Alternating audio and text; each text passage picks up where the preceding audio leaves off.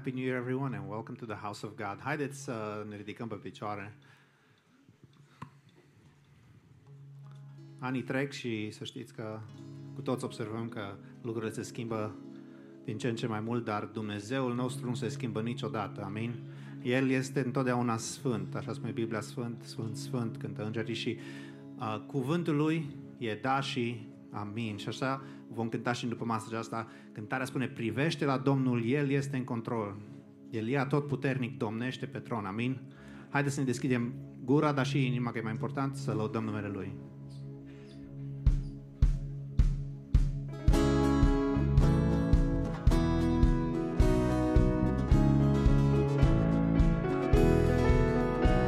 Privește la Domnul, El este în control, El e atotputernic, domnește pe tron. Fii tare în credință și fii curajos, ridică-te și luptă, tu poți totul în Hristos. Ridică-te și luptă, tu poți totul în Hristos.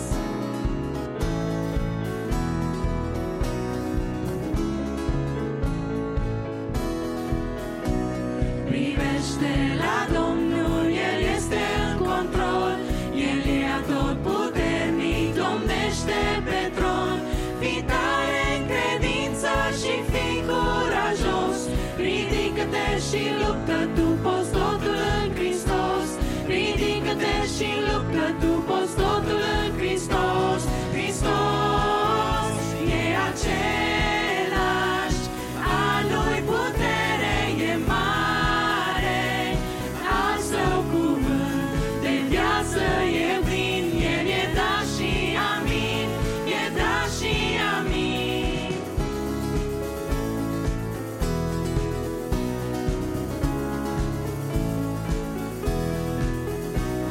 Rămâi în credință, El e scăparea ta. Ține-te astare de promisiunea sa. Cântă și strigă, dar El e credincios. Ridică-te și luptă ca un leu victorios. Ridică-te și luptă ca un leu victorios. Hristos e același, a Lui putere e mare, al Său cuvânt de viață e plin. El e da și amin, e da și amin. Hristos e același, a Lui putere e mare, al Său cuvânt de viață e plin. El e da și amin, e da și amin. Nu voi muri, ci voi trăi și voi povesti minunile tale. Nu voi muri, ci voi trăi și voi povesti minunile tale. Nu voi muri, ci voi trăi și voi povesti minunile tale. Hristos e același, a Lui putere e mare, al Său cuvânt de viață e plin. El e da și amin, e da și amin. Hristos e același, a Lui putere e mare, al Său cuvânt de viață e plin. El e da și amin, e da și amin.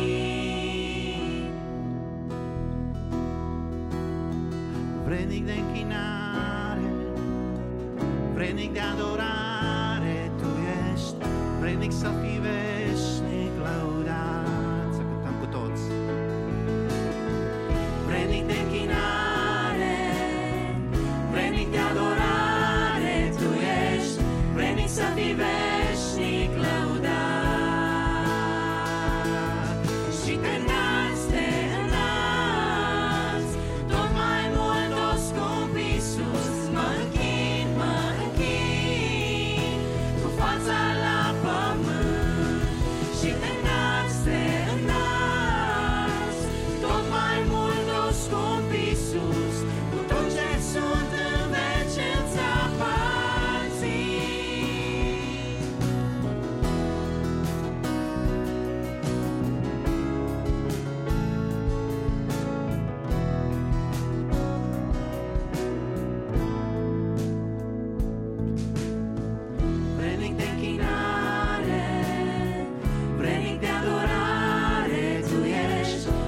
să fii veșnic lăudat.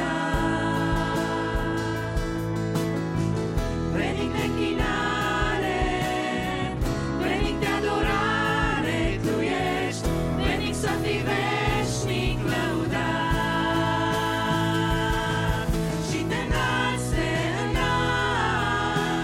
tot mai mult, o scump Iisus. Mă închin, cu fața la pământ.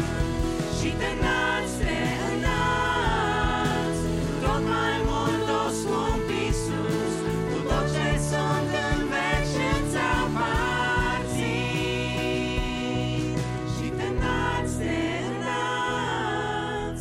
tot mai mult, o scump Iisus. Mă închin, cu fața la pământ. Și te înalți, tot mai mult, o scump Iisus.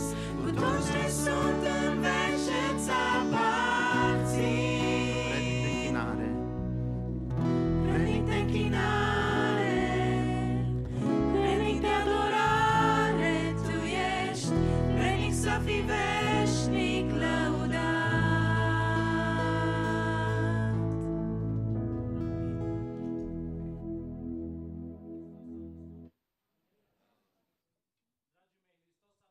Noi să avem un an nou binecuvântat. Doar prin Hristos putem avea un an nou binecuvântat și putem spera la un an nou bun pentru fiecare dintre noi. Ne bucurăm că suntem în casa Domnului, în prima zi a anului 2023. Nu e așa că e frumos să-ți începi anul cu Dumnezeu? Nu e așa că e frumos să sfârșești anul cu Dumnezeu, așa cum am făcut aseară, am venit în casa Domnului? Dar știți ce este mai frumos? Ca între 1 ianuarie și 31 decembrie să umblăm cu Dumnezeu. Pentru că dacă îl căutăm pe Dumnezeu doar în prima zi a anului sau în ultima zi a anului, lucrul acesta devine o superstiție, un obicei sau o tradiție. De aceea, dragii mei, aș vrea în seara aceasta să venim într-o rugăciune înaintea Domnului și să ne rugăm ca Dumnezeu să ne ajute ca în anul acesta să umblăm mai mult cu El. Să umblăm în fiecare zi cu El. Ne urăm unul la altul un an nou fericit. Putem să avem un an nou fericit, dar nu departe de Dumnezeu, nu fără Dumnezeu. Putem avea un an nou fericit doar umblând cu Dumnezeu în fiecare zi, doar căutându-L pe Dumnezeu în fiecare zi, doar implicându-ne în lucrarea Lui, doar fiind prezenți la părtășia bisericii. Stăteam astăzi și socoteam cam câte întâlniri are biserica pe an. 152 doar întâlnirile oficiale, așa cum ne adunăm duminica, miercurea, duminica dimineață și duminica seară. Apoi 200 și ceva de repetiții, plus seri de rugăciune, plus alte programe extra. O mulțime de zile în care putem să venim și să-L căutăm pe Dumnezeu. De aceea, dragii mei, în seara aceasta aș vrea să venim înaintea Domnului și să ne rugăm. Doamne, ajută-mă ca în anul acesta să fiu mai activ. În anul acesta să fiu mai implicat în viața bisericii. În anul acesta să fac mai multe pentru Tine. Nu știu ce fel de dorințe v-ați spus. Fiecare ne punem dorințe sau ne facem planuri. Oare ne-am făcut planuri cu Dumnezeu? Ne-am făcut planuri care să ne ajute să ne apropiem de Dumnezeu? Auziți ce spune 1 Ioan, capitolul 5 cu 14. Îndrăzneala pe care o avem la El este că dacă cerem ceva după voia Lui, ne ascultă. Dacă planurile noastre sunt după voia lui Dumnezeu, sunt planuri care ne ajută să fim mai aproape de Dumnezeu, planurile acestea se vor împlini. Dorințele acestea se vor împlini. Sunt și dorințe care nu sunt după voia Domnului. Ne spune Iacov 4 cu 3. Cereți și nu căpătați, pentru că cereți rău, cu gând să risipiți în plăcerile voastre. Ne rugăm pentru sănătate. Dar de ce să ne dea Domnul sănătate? Să o folosim pentru plăcerile noastre, pentru hobby-urile noastre, sau să o folosim să venim în casa Domnului? Sunt bătrâni care se roagă, Doamne, mai dă-mi o zi de sănătate să pot să ajung în casa Ta. Pentru ce să ne dea? Ne rugăm pentru timp, să ne dea Domnul timp mai mult. Pentru ce să ne dea Domnul timp mai mult? Să-L risipim în plăcerile noastre? Ne rugăm poate pentru bani mai mulți. Pentru ce să ne dea Domnul bani mai mulți? Ca să investim în lucrarea Lui mai mult? Doamne ajută!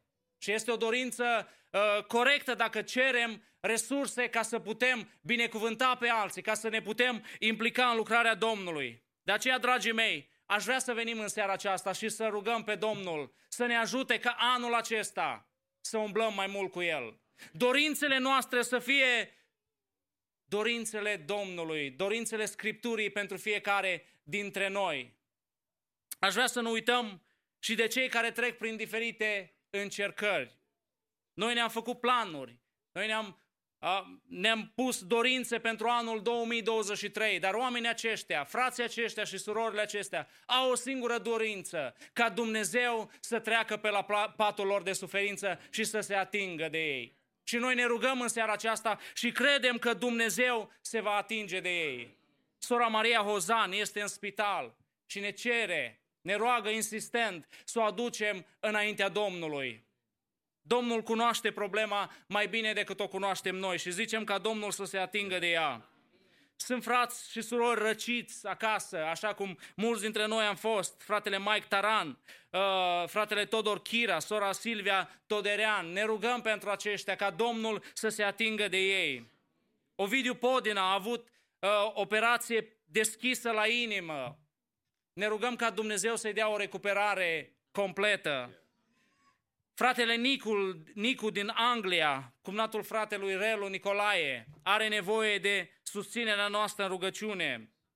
Iosif Marton de la Biserica Victory a avut un stroke. Ne rugăm ca Dumnezeu să se atingă de el. Ioan Stoica de 10 zile în spital. Batem la ușa îndurării lui Dumnezeu și cerem ca Dumnezeu să se atingă de el. Ne rugăm pentru sora Ana ca Dumnezeu să se atingă de ea. Ne rugăm pentru toți cei care trec prin încercări și dumneavoastră îi știți și fiecare avem lista noastră. Venim înaintea Domnului și ne rugăm și pentru seara aceasta ca Dumnezeu să ne vorbească, ca Dumnezeu să primească lauda noastră, ca mâinile noastre care le ridicăm spre cer să fie mâini curate. Haideți să intrăm în această rugăciune și să venim cu credință înaintea Domnului. Doamne,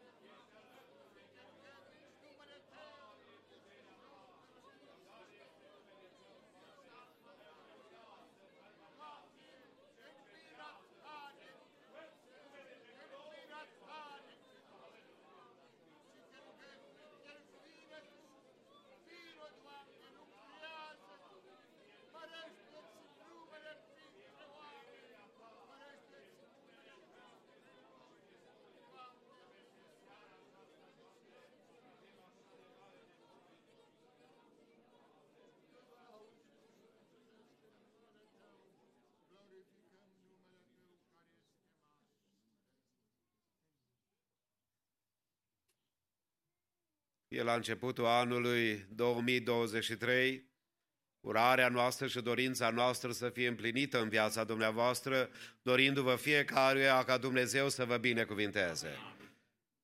La început, Dumnezeu, declara Genesa, capitolul 1 și versetul 1, și în seara aceasta am vrea să începem anul 2023, meditând asupra cuvântului lui Dumnezeu și cum biserica locală obișnuiește să citească din cuvântul sfânt al Domnului. În seara aceasta, da, vom citi Genesa, capitolul 1.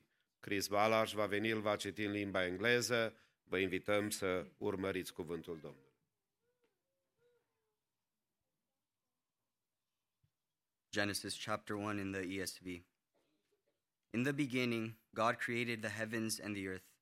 The earth was without form and void, and darkness was over the face of the deep, and the Spirit of God was hovering over the face of the waters. And God said, "Let there be light," and there was light. And God saw that the light was good, and God separated the light from the darkness. God called the light day, and the darkness he called night. And there was evening, and there was morning, the first day. And God said, "Let there be an expanse in the midst of the waters, and let it separate the waters from the waters." And God made the expanse and separated the waters that were under the expanse from the waters that were above the expanse. And it was so. And God called the expanse heaven. And there was evening, and there was morning, the second day. And God said, "Let the waters under the heavens be gathered together into one place, and let the dry land appear." And it was so. God called the dry land earth, and the waters that were gathered together he called seas. And God saw that it was good. And God said, "Let the earth sprout vegetation, plants yielding seed, and fruit trees bearing fruit in which is their seed, each according to its kind, and on the earth." And it was so. The earth brought forth vegetation, plants yielding seed according to their own kinds, and trees bearing fruit in which is their seed, each according to its kind. And God saw that it was good. And there was evening, and there was morning, the third day. And God said, "Let there be lights in the expanse of the heavens to separate the day from the night, and let them be for signs and for seasons, and for days and years. And let them be lights in the expanse of the heavens to give light upon the earth." And it was so. And God made the two great lights, the greater light to rule the day, and the lesser light to rule the night, and the stars. And God set them in the expanse of the heavens to give light on the earth, to rule over the day and over the night, and to separate the light from the darkness. And God saw that it was good. And there was evening, and there was morning, the fourth day. And God said, "Let the waters swarm with swarms of living creatures, and let birds fly above the earth across the expanse of the heavens."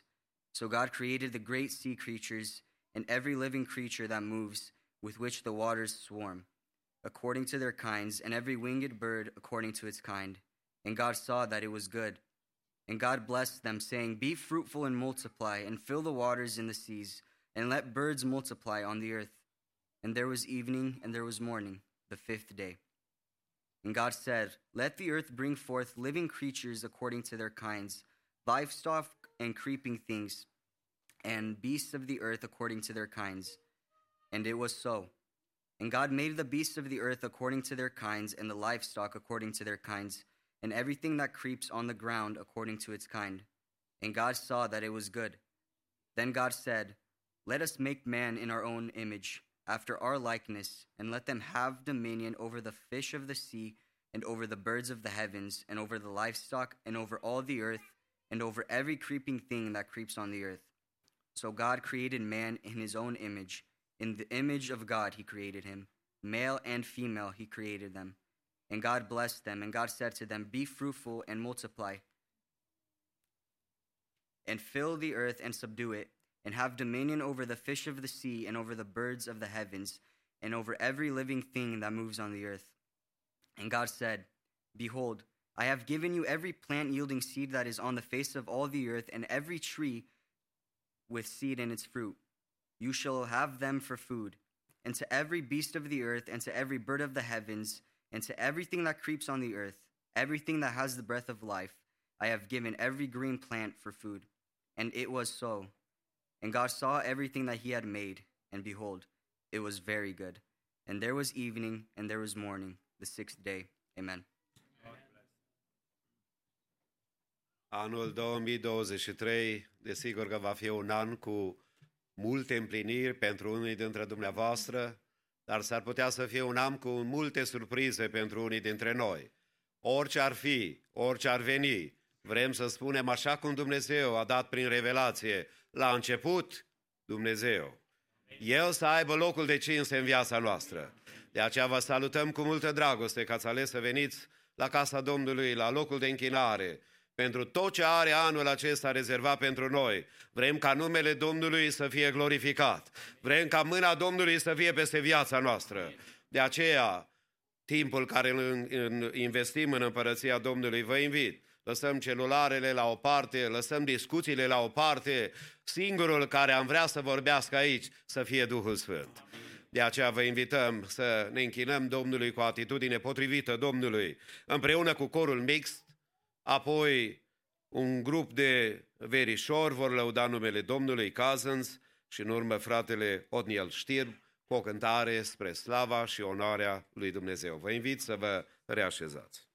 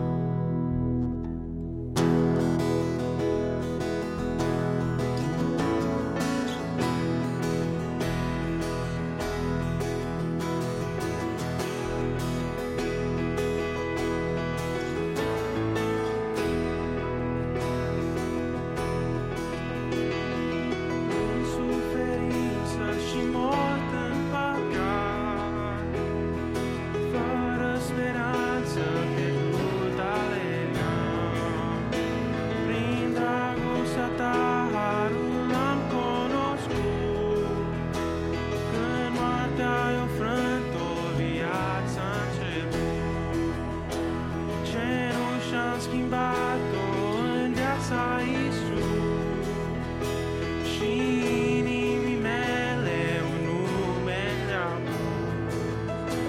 Din plânsul meu fericire ai dus. Când moartea e înfrânt-o, viața început. Harul tău bogat m-a răscumpărat, viață nouă tu mi-ai dat, azi sunt salvat. Sunt ascuns pe veci în iubirea ta, viață nouă tu ne-ai dat, suntem salvați.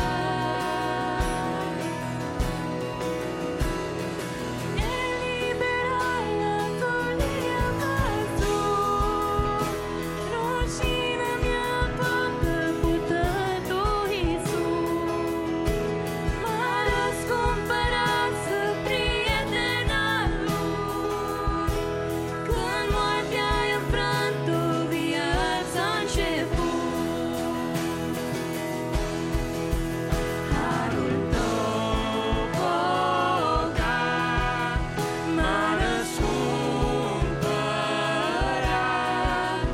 viață nouă tu mi-ai dat, azi sunt salvat. Sunt ascuns pe veci în iubirea ta, viață nouă tu ne-ai dat, suntem salvați. Eu cruce mânjită, Iisus a murit, a creat ca în vis, dar Iisus a înviat, libertate a dus. Când moartea e înfrânt-o, viața a început. Harul tău bogat m-a răscumpărat, viață nouă tu ne-ai dat, azi sunt salvat. Sunt ascuns pe veci în iubirea ta, viață nouă tu ne-ai dat, suntem salvați. Suntem liberi, liberi pe veci, cu sfinți împreună cântăm laude. Suntem liberi, din nou ne-am născut, când moartea e înfrânt-o, viața a început. Suntem liberi, liberi pe veci, cu sfinți împreună cântăm laude. Suntem liberi, din nou ne-am născut, când moartea e înfrânt-o, viața a început. Când moartea e înfrânt-o, viața a început. Când moartea e înfrânt-o, viața a început. Amin.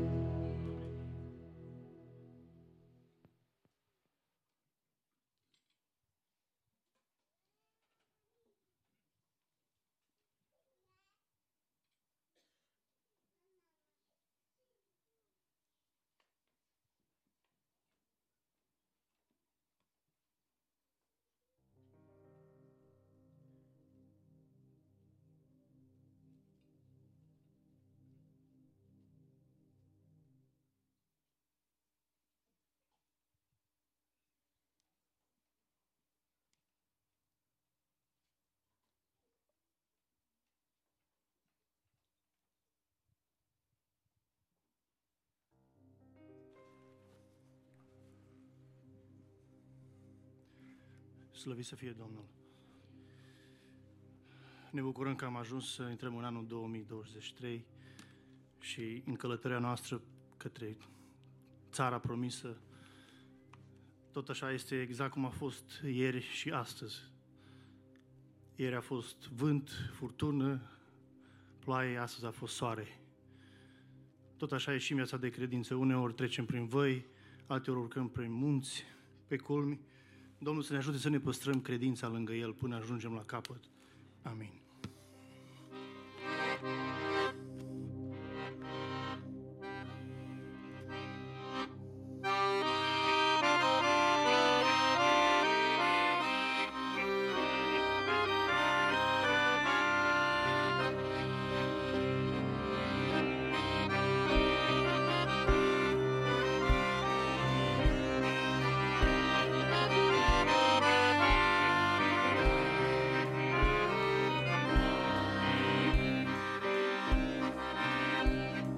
Calea spre cer ades întâlnim și nori și furtuni, dar și cer senin.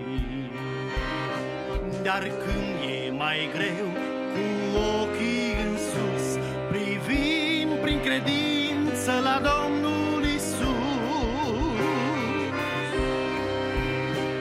Nu-ți pierde credința din inima ta, vezi norii grei cum se adună.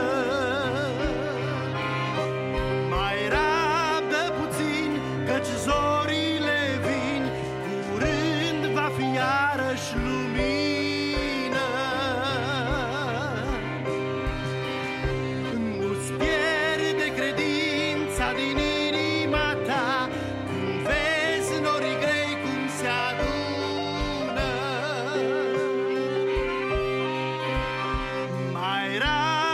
Puțin, căci zorile vin, curând va fi iarăși lumină. Nu-i calea cu flori, dar sus în splendor ne așteaptă Iisus, așa cum ne-a spus. Căci El a plecat, la cer s-a înălțat, dar știm că într-o zi la noi va veni. Nu-ți pierde credința din inima ta, când vezi norii grei cum se adună. Mai rabdă puțin, căci zorile vin, curând va fi iarăși lumină.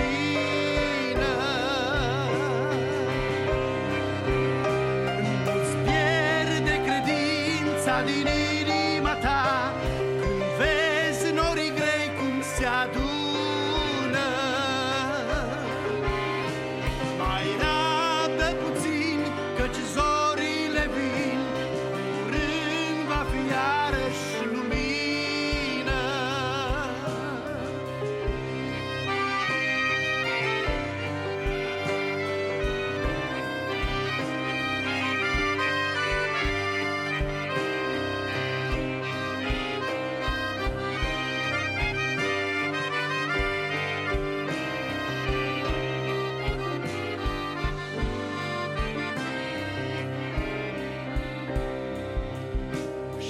Chiar dacă azi curg lacrimi pe obraz, tu fii credincios, în luptă fii treaz. Ce mari bucurii vor fi în acea zi, când cei întristați vor fi mângâiați. Nu-ți pierde credința din inima ta, norii grei cum se adună. Mai rabdă puțin, căci zorile vin, curând va fi iarăși lumină. Nu-ți pierde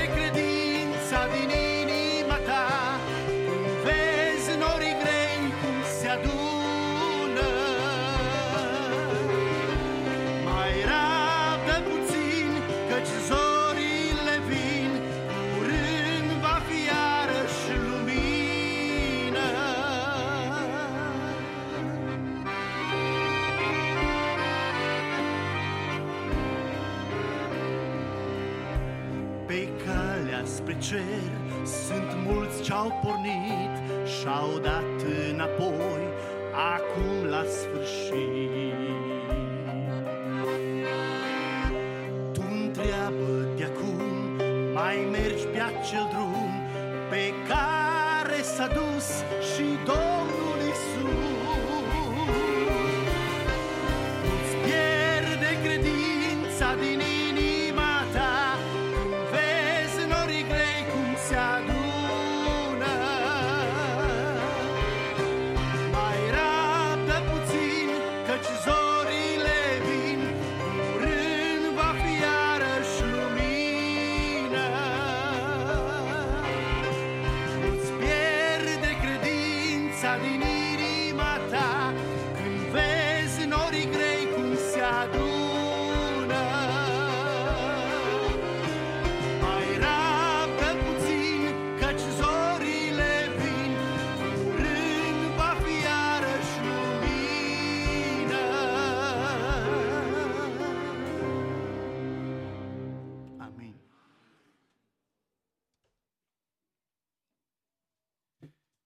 Astăzi pe la amiază am ieșit puțin cu familia la plimbare, cu copiii, și una din discuțiile pe care le-am avut cu copiii sau propunerile pe care noi părinții le-am făcut copiilor, e ca în anul acesta 2023 să nu le mai cumpărăm cadouri, iar banii de pe cadouri de la ziua lor sau să investim, ori să-i punem într-un cont al lor care l-au deschis sau să cumpărăm acțiuni la companii la care vor ei, la Tesla, le-am dat sugestii. Bineînțeles că n-au fost de acord. Dacă pierdem banii, este drept.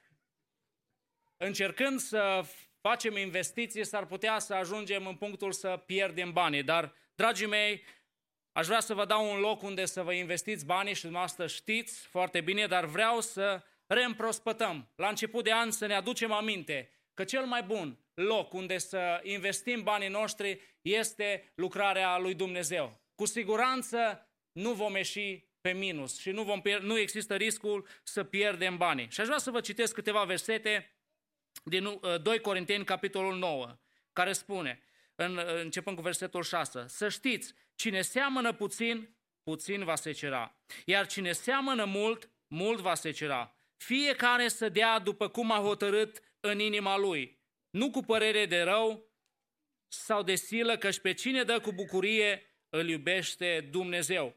Și Dumnezeu poate să vă umple cu orice har, pentru că având totdeauna în toate lucrurile din destul, să prisosiți în orice faptă bună. După cum este scris, a împrăștiat, a dat săracilor, neprihănirea lui rămâne în veac. Cel ce dă sămânță semănătorului și pâine pentru hrană, vă va da și vă va înmulți și vouă sămânța de semănat și vă va face să crească roadele neprihănirii voastre. În chipul acesta veți fi îmbogățiți în toate privințele, pentru orice dărnicie, care prin noi va face să se aducă mulțumiri lui Dumnezeu. Amin. În timpul care ne stă în față, vom face colecta, grupul de worship ne va conduce în închinare și îi invit pe frații care se ocupă cu ridicarea colectei să vină în față.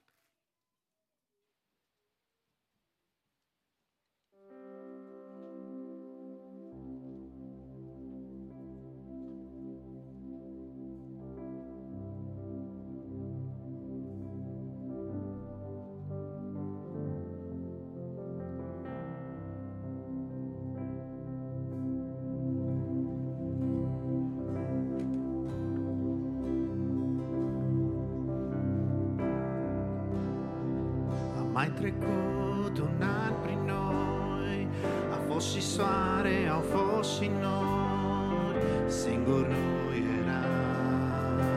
eram amândoi. Nopțile pustii și reci și zilele cu nori pe cer, doar Tu, Iisus, m-ai ajutat.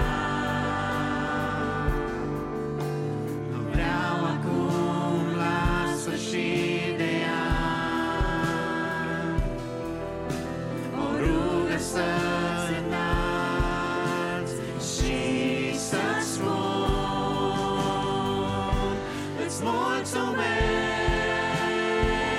pentru acesta. Îți mulțumesc pentru ce mi-ai dat. Îți mulțumesc că niciodată singur nu m-ai lăsat.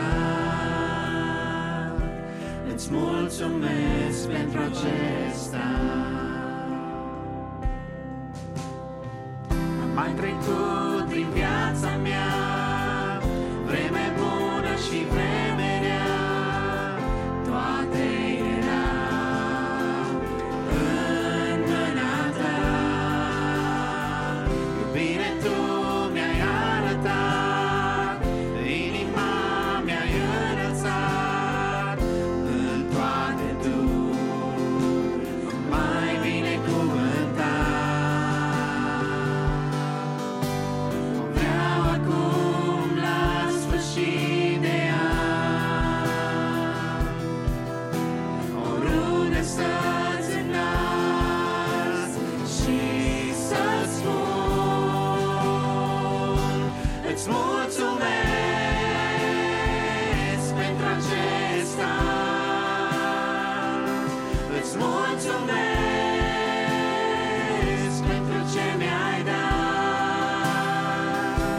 Îți mulțumesc că niciodată singur nu m-ai lăsat. Îți mulțumesc pentru acesta.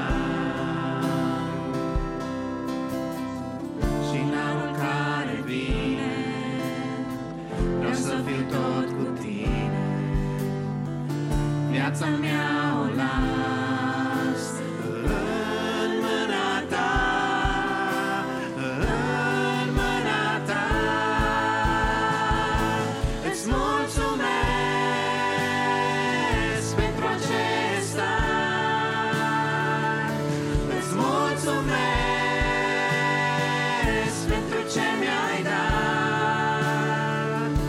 Îți mulțumesc că niciodată singur nu m-ai lăsat. Îți mulțumesc pentru acesta.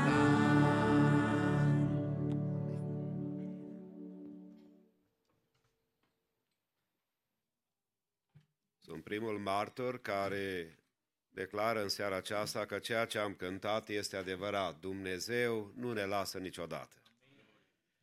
De aceea ne încredințăm în mâna Domnului și pentru anul în care am intrat, cu tot ce are pregătit pentru noi, pentru că Cel care ține destinul nostru este Dumnezeu și numele Lui să fie glorificat.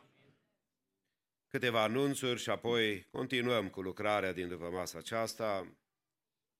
Așa cum s-a anunțat și aseară și duminica trecută, weekendul trecut, dorim ca la încheierea slujbei în seara aceasta sau parte din închinarea noastră să avem o rugăciune specială pentru cei care trec prin probleme deosebite, care vor de asemenea să-și încredințeze viața în mâna Domnului pentru anul 2023, ungere cu un de lemn pentru cei care au nevoie de mâna Domnului și ca păstor am de a face de multe ori cu cele mai frumoase momente ale vieții vreunei persoane. Atunci când se îndrăgostesc, se logodesc, se căsătoresc, când au primul copil sau al nu știu la câtelea copil, momente extraordinar de frumoase în viața umană trecătoare. Dar pe de altă parte, am și acele momente care vin în viața mea, ca după masa aceasta, când primesc telefon, sunt la spital, sunt bolnav, am nevoie de ajutor, ar fi bine dacă puteți să veniți să se facă ungerea, pentru că noi credem că Dumnezeu mai lucrează și astăzi. De aceea vrem să facem rugăciune, nu pentru că noi oameni avem vreo putere specială, dar Cel care are puterea de a vindeca este Hristos Domnul. Și de aceea vrem să ne pregătim inimile pentru lucrul acesta. Apoi, săptămâna aceasta reluăm programul obișnuit al bisericii de repetiții și de întâlniri. Eu n-am să le repet fiecare zi, doar miercuri întâlnirea bisericii de peste săptămână și apoi celelalte repetiții după cum se cunosc. Cu ajutorul Domnului, duminica viitoare, 8 ianuarie, va fi duminica când împreună cu frații din conducerea bisericii am găsit de cuvință să avem cina Domnului pentru luna ianuarie. Și așa cum dumneavoastră știți, a devenit deja un obicei bun și o practică bună ca în duminica cinei să avem rugăciune de la ora 9 cu toată biserica până la 9:45 și apoi de la ora 10 să avem slujba divină de dimineață în care este încadrată și părtășia de la cina Domnului. Vă rugăm să țineți cont de lucrul acesta. Apoi, tot împreună cu frații din conducerea bisericii am dorit ca să începem anul acesta cu apropiere de Domnul prin rugăciune. De aceea, deci, de mâine într-o săptămână, mai precis 9, 10 și 11, luni seara, marți seara și miercuri seara, vom avea seri de rugăciune cu toată biserica. Credem că ceea ce ne va ajuta în anul 2023 este apropierea de Dumnezeu. Și nu cred că trebuie să vă întreb dacă avem nevoie de mai multă rugăciune, că răspunsul este evident. Toți avem nevoie de apropiere de Domnul. De aceea, vă rugăm să țineți cont în programările dumneavoastră. Luni, marți și miercuri, 9, 10, 11 ianuarie, seri de rugăciune. Faceți casa dumneavoastră, dacă nu toți, să fie cineva care să vă reprezinte și să stăm înaintea lui Dumnezeu. Și zic din toată inima, Domnul să primească rugăciunea noastră. Apoi, dacă seara am avut un număr semnificativ de frați musafiri care au fost cu noi la închinare, lista continuă și în seara aceasta, salutăm în mijlocul bisericii și acasă, chiar aș putea să spun, pe Matthew și Adela Cătuna. Would you stand for a second? Vreau să vă vadă frații și să vă felicite și să le spunem bun venit, Domnul să-i binecuvinteze. Apoi, de asemenea, salutăm în mijlocul nostru pe Maria Olaru, care este din Timișoara. Dânsa este mama sorei Lili Mihuleț, care ne vizitează. Haideți să le spunem un bun venit la ambii și Dumnezeu să-i binecuvinteze. Amen. Dacă mai există cineva de care eu nu sunt conștient și nu cunosc, aș vrea să devină obiceiul dumneavoastră. Când aveți pe cineva de prima dată cu dumneavoastră sau în vizită, let me know. Anunțați-mă. Pentru că vrem să îi cunoaștem și apoi să-i recunoaștem în mijlocul nostru ca frați ai noștri și musafiri de care ne bucurăm în prezența lui Dumnezeu. Sigur că pentru cei care n-ați fost aseară, mă bucur să salutăm încă o dată pe fratele păstor Andy Olariu. Dânsul vine din Phoenix, Arizona, păstorește Biserica Eclesia, este împreună cu toată familia aproape, sau toți acum? Mai sunt pe drum. Deci de la Phoenix mai vin binecuvântări. Ne bucurăm că aseară a slujit din cuvânt și Domnul l-a folosit. Ne rugăm ca și după masa aceasta Domnul să-i dea cuvânt, ca apoi, după predica care va fi rostită, să avem părtășia în rugăciune, rugându-ne pentru cei care au nevoie. Nu înainte ca să ne închinăm Domnului în continuare cu frații Mihuleț, corul mixt, și apoi Filip Olariu va recita, dacă am înțeles corect, 2 Petru, capitolul 3, pregătindu-ne inimile pentru cuvântul lui Dumnezeu. Vreau să vă pun o întrebare. Ați vrea ca Dumnezeu să vă vorbească? Știți că e periculos când Dumnezeu îți vorbește? Pentru că ai o decizie de luat. Și e bine că atunci când Dumnezeu a văzut că Adam s-a pierdut, neascultând de voia lui Dumnezeu și împreună cu Eva au încercat să-și rezolve problemele, cel care i-a vorbit, cel care i-a chemat, cel care i-a provocat și a întrebat, unde ești, Adame? Anul 2023 fie Duhul lui Dumnezeu ca prin chemarea Lui să ne conștientizeze unde suntem unde suntem în relație cu Împărăția lui Dumnezeu, unde suntem în relație cu noi înșine, unde suntem în relație cu familia pe care ne-a dat-o Dumnezeu și în relație cu biserica pe care ne-a dat-o Dumnezeu. Pentru o vreme călătorim împreună, dar am dorit, chiar dacă ne mai despărțim de unii pe care îi cheamă Domnul acasă, vrem ca în veșnicie să fim împreună cu Dumnezeu. Cântările și apoi lucrarea va continua.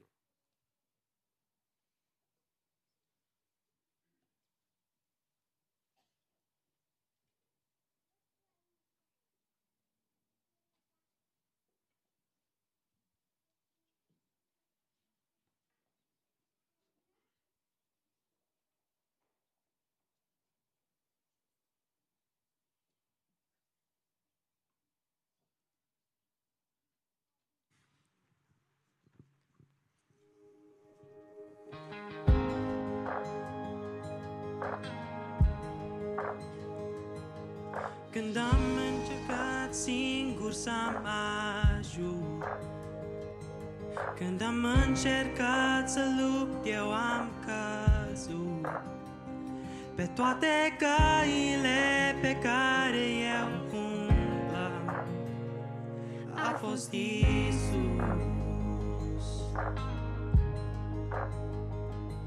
Când tot ce-am clădit în viață s-a sfărmat, iar prietenii pe rând s-au depărtat, eu nu vedeam atunci, dar pot să văd acum. A fost Iisus. În tăcere, în durere, în așteptare, în clipe grele, o comoară ascunsă a fost în întuneric.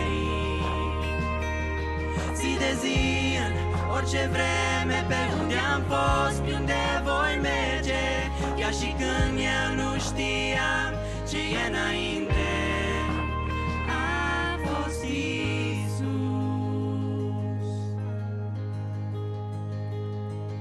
Am nevoie de acel har nemărginit, ca să fiu iertat de prețul neplătit. Știu că nu sunt perfect, de aceea îi mulțumesc doar lui Iisus. Doar lui Iisus. În tăcere, în durere, în așteptare, în clipe grele, o comoară ascunsă a fost în întuneric. Zi de zi, în orice vreme, pe unde am fost, unde voi merge, chiar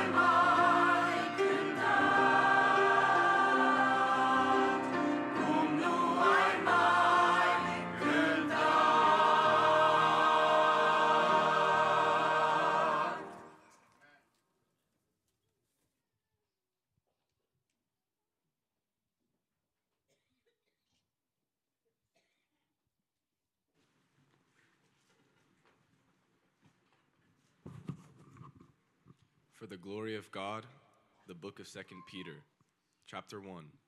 Simon Peter, a bondservant and apostle of Jesus Christ, to those who have obtained like precious faith with us by the righteousness of our God and Savior Jesus Christ. Grace and peace be multiplied to you in the knowledge of God and Jesus our Lord, as his divine power has given to us all things that pertain to life and godliness, through the knowledge of him who called us by glory and virtue, by which have been given to us exceedingly great and precious promises, that through these you may be partakers of the divine nature, having escaped the corruption that is in this world through lust.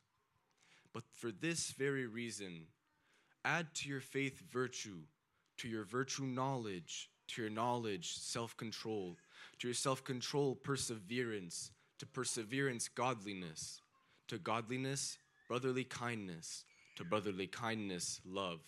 For if these things are yours and abound, you will neither be barren nor unfruitful in the knowledge of Jesus Christ. But he who lacks these things is short-sighted even to blindness, and has forgot that he was cleansed from his old sins. For this reason, therefore, I will not be negligent to always remind you of these things, though you know and are established in the present truth. Yes, for I think it is right that as long as I am in this body, to stir you up by way of reminder, knowing that shortly I must put off this body, just as our Lord Jesus Christ has taught me. Moreover, I'll be careful to ensure that you always have a reminder of these things, even after my decease. Therefore, brethren, be even more diligent to make your call and election sure. For if you do these things, you will never stumble. For so an entrance will be supplied to you abundantly into the everlasting kingdom of our Lord and Savior, Jesus Christ. For we did not follow cunningly devised fables when we made known to you the power and the coming of our Lord Jesus Christ, but were eyewitnesses of his majesty. For he received from God the Father honor and glory when such a voice came to him from the everlasting glory, saying, "This is my beloved Son, in whom I am well pleased." And we heard this voice which came from heaven when we were with him on the holy mountain. And so you have the prophetic word confirmed, which you do well to heed as a light that shines in a dark place, until the day dawns and the morning star rises in your hearts.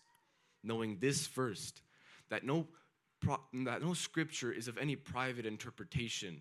For scripture never came by the will of man, but holy men of God spoke as they were moved by the Holy Spirit. Chapter 2. But there were also false teachers among the people, just as there will be false prophets among you, who will secretly bring in destructive heresies, even denying the Lord who bought them, and will bring upon themselves swift destruction. Many will follow their destructive ways, by which the way of truth will be blasphemed. By covetousness, they exploit you with deceptive words. For a long time, their judgment has not been idle, and their destruction will not slumber. For if God did not spare the angels who sinned, but cast them down into hell and delivered them into chains of darkness to be reserved for judgment, and did not spare the ancient world, but saved Noah, one of 8 people, a preacher of righteousness, bringing in the flood on the world of the ungodly, and turning the cities of Sodom and Gomorrah to dust, condemning them to destruction, and making them an example to those who would afterward live ungodly.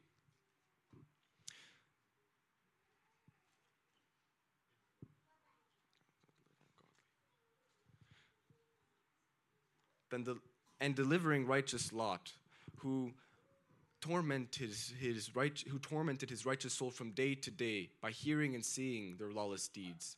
Then the Lord knows how to deliver the anointed.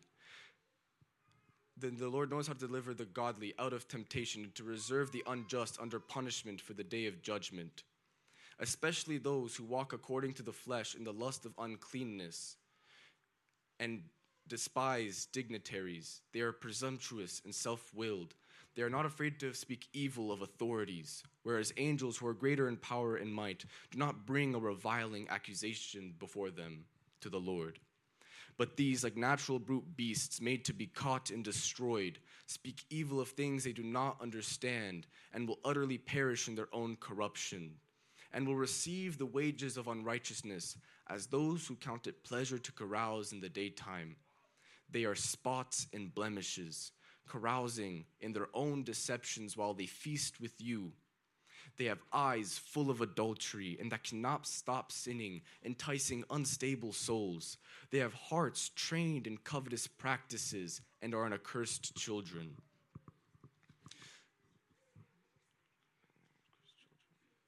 They have forsaken the right way and have gone astray, following the way of Balaam, the son of Beor, who loved the wages of unrighteousness. But he was rebuked for his iniquity. A dumb donkey speaking with the voice of a man rebuked the prophet's madness. These are wells without water, clouds carried by a tempest, for whom is reserved the blackness of darkness forever. For when they speak great swelling words of emptiness, they allure through the lusts of the flesh, through lewdness, those who have barely escaped the ones who live in error. While they promise them liberty, they themselves are slaves of corruption, by whom a person is overcome and brought into bondage. For if after they have escaped the pollutions of this world through the knowledge of our Lord Jesus Christ, they are again entangled in them and overcome, the latter end is worse for them than the beginning. It would have been better for them not to have known the way of righteousness than having known it to turn away from the holy commandment given to them. But as happened to them according to the true proverb, a dog returns to his own vomit, and a washed sow to the mire. Chapter 3. Beloved, I now write to you this second epistle, in both of which I stir up your pure minds by way of reminder, that you may be mindful of the words which were spoken before by the holy prophets, and of the commandments of us, the apostles of the Lord and Jesus Christ. Knowing this first, that in latter days many scoffers will come, walking according to their own lusts, and saying, where is the promise of his coming? For since the fathers fell asleep, all things continue as they were from the beginning of creation. For this they willfully forget, that by the word of God the heavens are of old, and the earth stands in and out of the waters, by which the world that then was perished, being flooded with water. But the heavens and the earth which now stand according to his word are now reserved for fire until the day of judgment and perdition of ungodly men. But beloved, do not forget this one thing, that with the Lord 1 day is as 1,000 years, and 1,000 years as 1 day.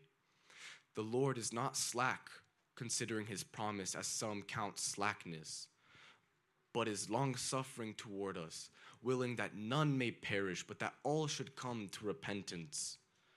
But the day of the Lord will come as a thief in the night, in which the heavens will pass with great noise, and the elements will melt with fervent heat.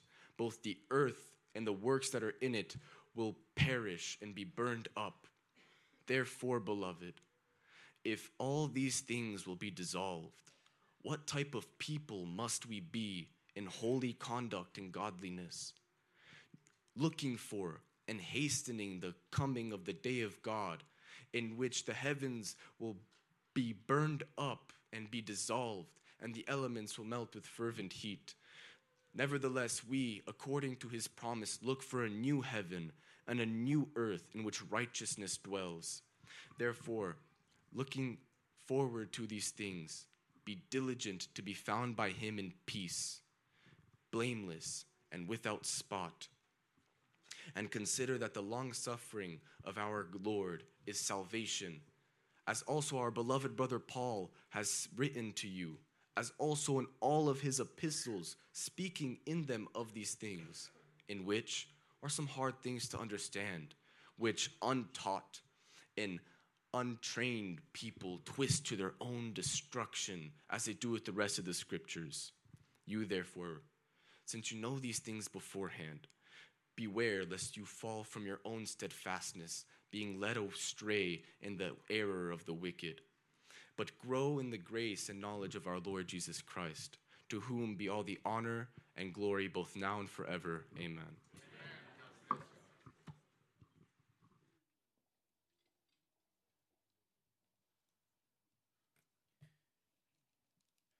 dragii mei frați, sunt câteva lucruri care ne pot ajuta să fim una în această seară. Și v-aș aduce aminte de un lucru din Filipeni, capitolul 2, versetul 5. Să aveți în voi, dar gândul acesta care era și în Hristos Iisus.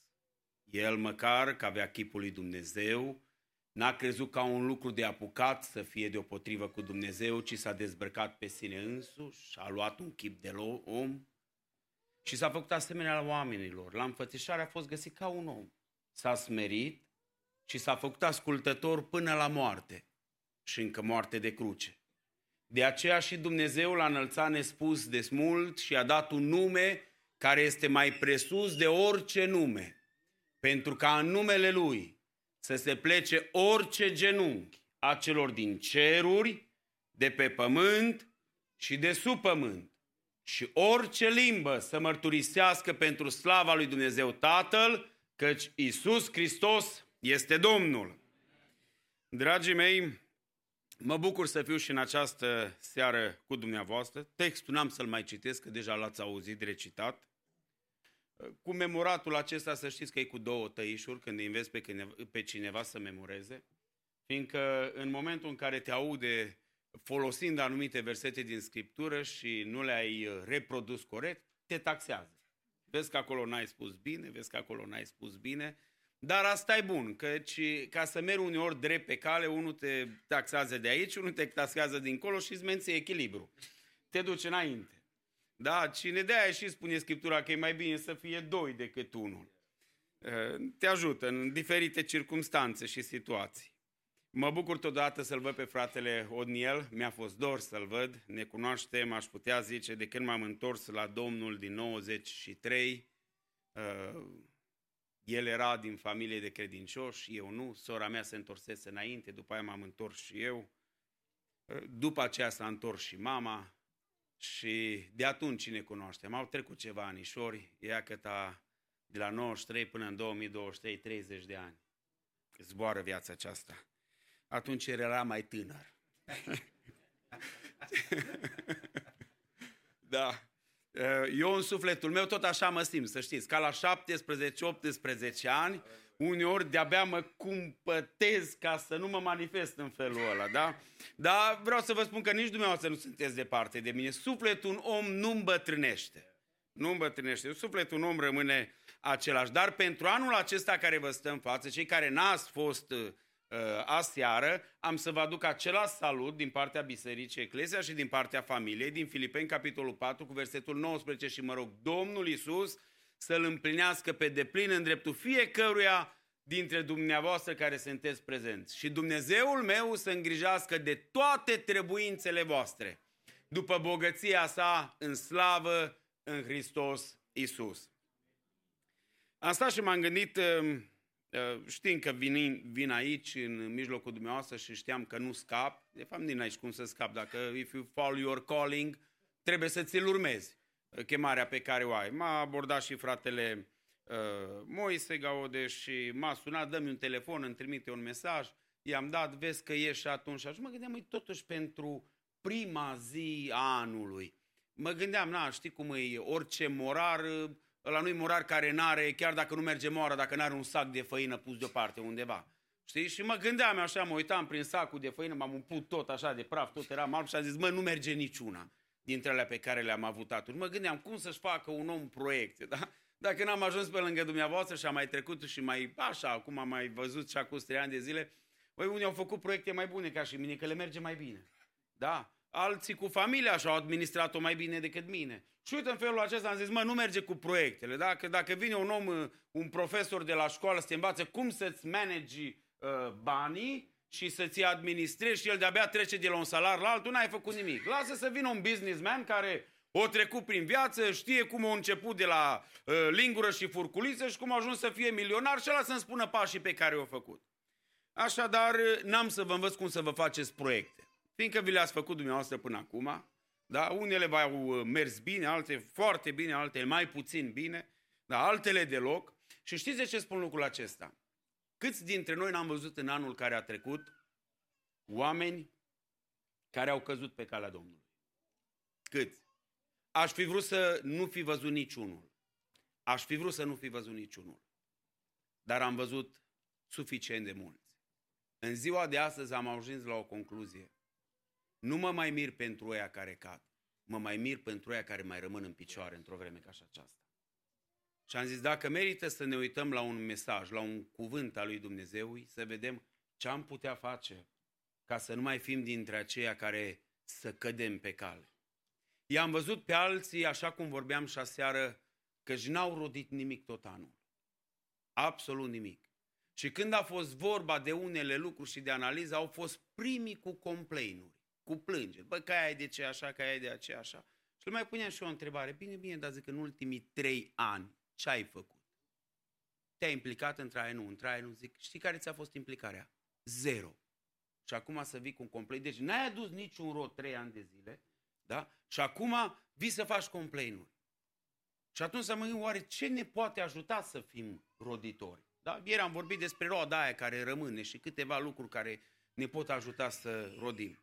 Pe alții și mai trist, dragii mei, și mai trist. Au început bine pe cale și au ajuns să fie orbi, da? Să fie cu ochii închiși și să uite că au fost iertați de vechile lor păcate și s-au încurcat iarăși cu lumea.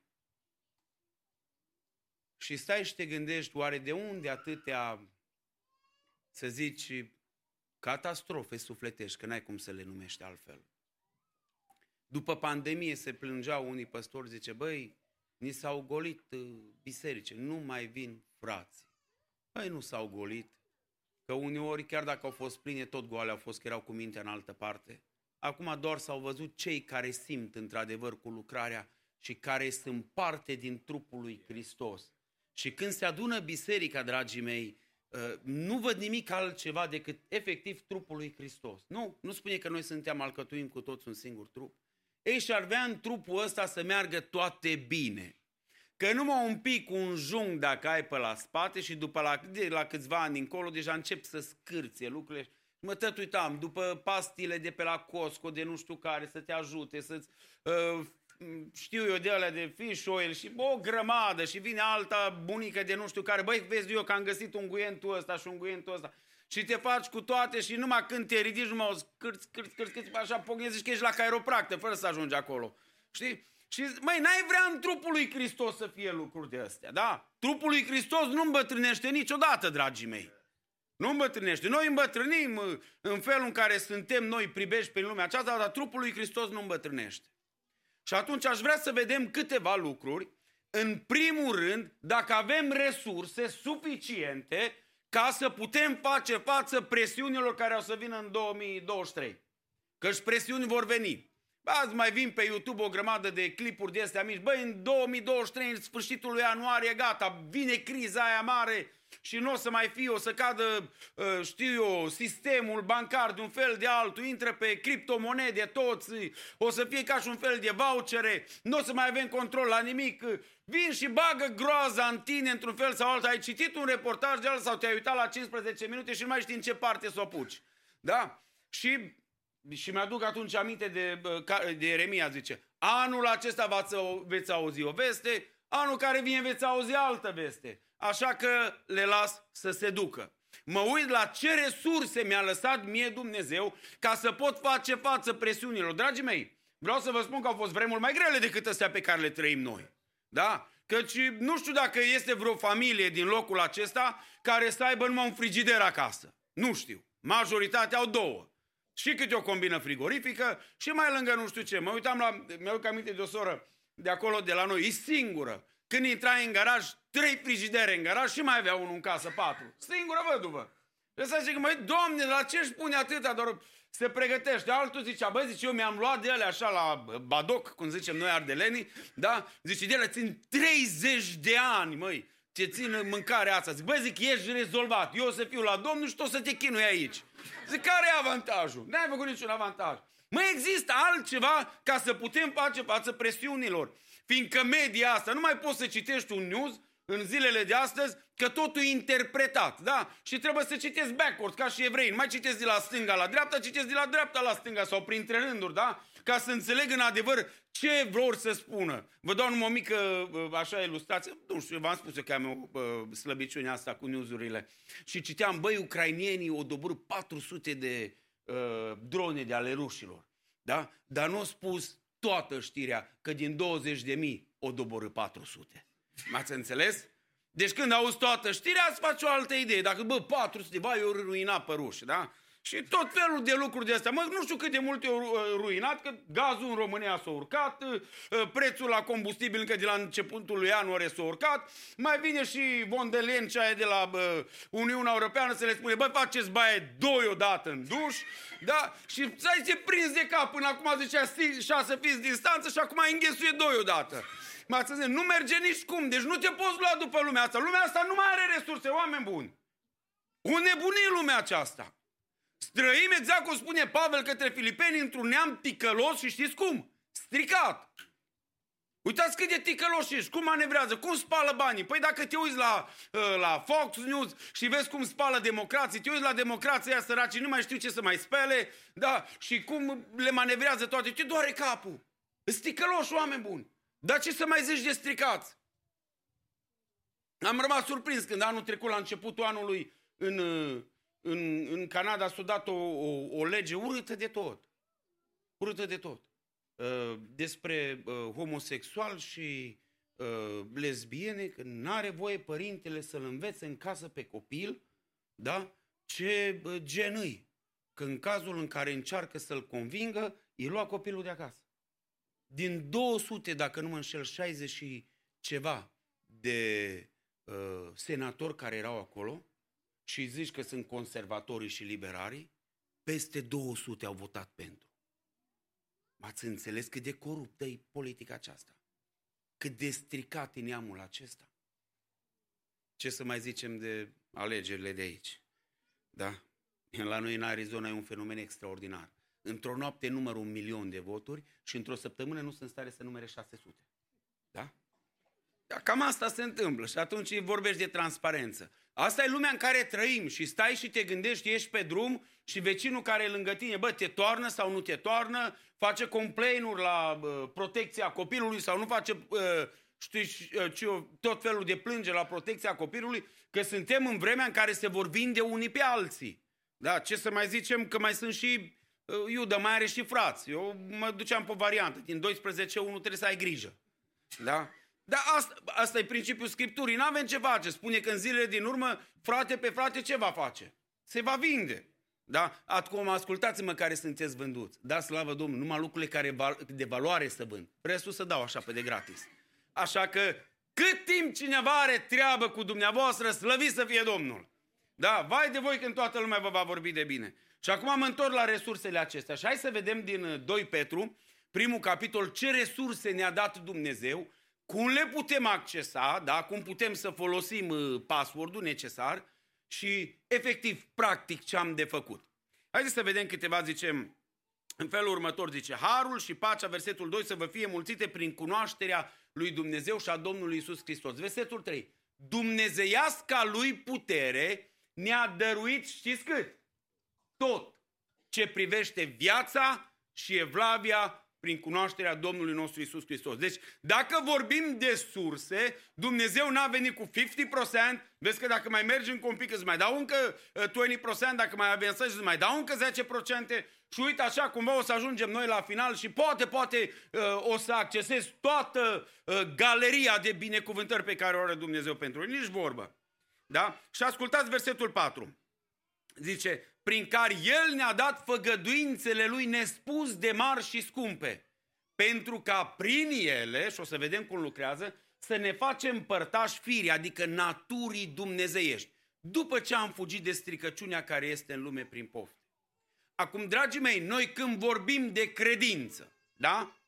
Vorbim despre, exact cum cei care ați ascultat Evrei, capitolul 11 aseară, da? Ați văzut că și credința este o încredere neclintită în ce? În lucrurile nădăjduite. O puternică încredințare despre lucrurile care nu se văd. Ei, adică Dumnezeu vine cu o promisiune, cu o făgăduință, o pune înaintea noastră și noi trebuie să facem un lucru. Să o credem. Să o credem. Noi am sărbătorit acum nașterea Domnului Isus. Care a fost prima făgăduință în dreptul Domnului Isus? Prima profeție. Vă aduceți aminte? Sămânța femeii ce va face? Îți va zdrobi capul, spunea către șarpe. Și tu îi vei zdrobi cărcâiul. Și de atunci a început, și-a spus Dumnezeu făgăduința, după aceea ca să o și întărească, dar într-un mod în care omul nu poate percepe, o vin și o spus în Isaia, capitolul 7, în felul următor, zice, fecioara va rămânea însărcinată. Și eu mai conceput așa ceva. Deci nu face sens din punct de vedere al logicii umane. Da? Și măcar că s-au complicat lucrurile, mai apoi și spune și sămânța prin care va veni și așa, cu toate detaliile, până la momentul în care se împlinește. Și s-a născut Iisus, Fiul lui Dumnezeu. S-a născut și a luat ființă. Și a împlinit Dumnezeu făgăduința. Sunteți de acord cu mine? Ei, de atunci Dumnezeu face făgăduințe. Da? Ne face făgăduințe la cei bătrâni. Zice, te-am purtat în spate și vreau să te mai por până când? Până la adânci bătrânețe. Nu se satură Dumnezeu de ăștia în vârstă. Da? Pentru ei nu sunt pensionari și așa mai departe. Face Dumnezeu făgăduințe, mergem la Ioan. Vă amintesc doar câteva dintre ele. Din Ioan, capitolul 14, cu versetul 3. Mă duc la Tatăl, ce să fac? Să vă pregătesc un loc. Și după ce mă voi duce și vi voi pregăti, mă voi întoarce și vă voi lua. Asta e o făgăduință. Mai apoi, ce să zicem? Că avem făgăduința asta, că în sângele Lui avem iertarea păcatelor noastre. Păi astea cum să le accesez, fratele meu, dacă nu prin credință? Păi n-avem aici un vas plins cu sângele Domnului Iisus. Nu-l avem. Dar în schimb avem altceva. O credință în jertfa Domnului Iisus care e valabilă pentru totdeauna. Fiindcă avem făgăduința în Isaia 53, da? El a purtat păcatele noastre și s-a rugat pentru cei vinovați. Și nu e singura făgăduință. Și uite că noi întotdeauna, ca să putem să... De ce ne-am pocăit și am venit la Domnul Iisus? Că nu ne-am pocăit, știu eu, că ne-a dat cineva o garsonieră sau ne-a dat un cec în alb sau ceva de gen. Din contră, atunci când ne-am pocăit, ne-am întâlnit cu prigoană, dacă nu de un fel de altul, de un dispreț de un fel, de un dispreț de altul, cu limitări și cu o grămadă de alte lucruri. Dar am privit prin credință undeva și ascultați ce se întâmplă în momentul în care crezi făgăduința lui Dumnezeu. Te faci părtaș naturii lui Dumnezeu. Asta lucrul ăsta e extraordinar, adică firii dumnezeiești. Ați auzit voi scris în Efeseni, în capitolul 5, versetul 30-31, că noi suntem os din oasele Lui și carne, din ce? Din carnea Lui. Deci până acolo merge încât să identifică din punct de vedere biologic cu noi. Până într-acolo merge făgăduința lui Dumnezeu. Și asta zice, noi ne facem prin credință părtași aceea. Acum mai avem și alte făgăduințe, dragii mei. Da? La un moment dat vine în Luca, capitolul 10, cu versetul 19. Zice, voi veți călca peste ce? Șerpi și peste năpârci și peste toată puterea celui rău și nimic nu vă va vătăma. Și atunci ai îndrăzneală, ai curajul acela să mergi înainte prin credință. Acum, haideți să punem să luăm lucrurile altfel. Ce ne-am face noi fără făgăduințele astea lui Dumnezeu care sunt pline de putere? Ce ne-am face? Imaginați-vă, și nu trebuie să vă imaginați că trăim în fiecare zi. Vorbim despre un arhanghel, da, despre Lucifer, cu o înțelepciune încât a fost capabil cu înțelepciunea lui să înșele o treime din îngeri. Da? Nu vorbim de oameni limitați care, știu eu, poate să aibă acces la un pic de informație, ci vorbim de niște îngeri cu capacități de înțelepciune și cu puteri mult, mult superioare. Nu putem să le comparăm. Da? Cu îngerul ăla de lumină, care era strălucitor și a fost atât de capabil, a înșelat o treime. A fost aruncat pe pământ sau în văzduh, da? Și a început să se lupte cu omul. Acum îngerul când se mișcă, nu se mișcă în slow motion ca și noi. Da? Ăștia sunt îngeri de lumină, sau cel puțin care au fost de lumină. Se mișcă cu un alt fel de speed, cu alt fel de viteză. La un moment dat a venit un înger și a nimicit 184.000 într-o singură noapte. Interesant, tot Ierusalimul rămâne safe și 140.000 în jurul Ierusalimului mor din oastea Asiriei. Și se întoarce Rabșache înapoi rușinat și umilit. Un singur înger.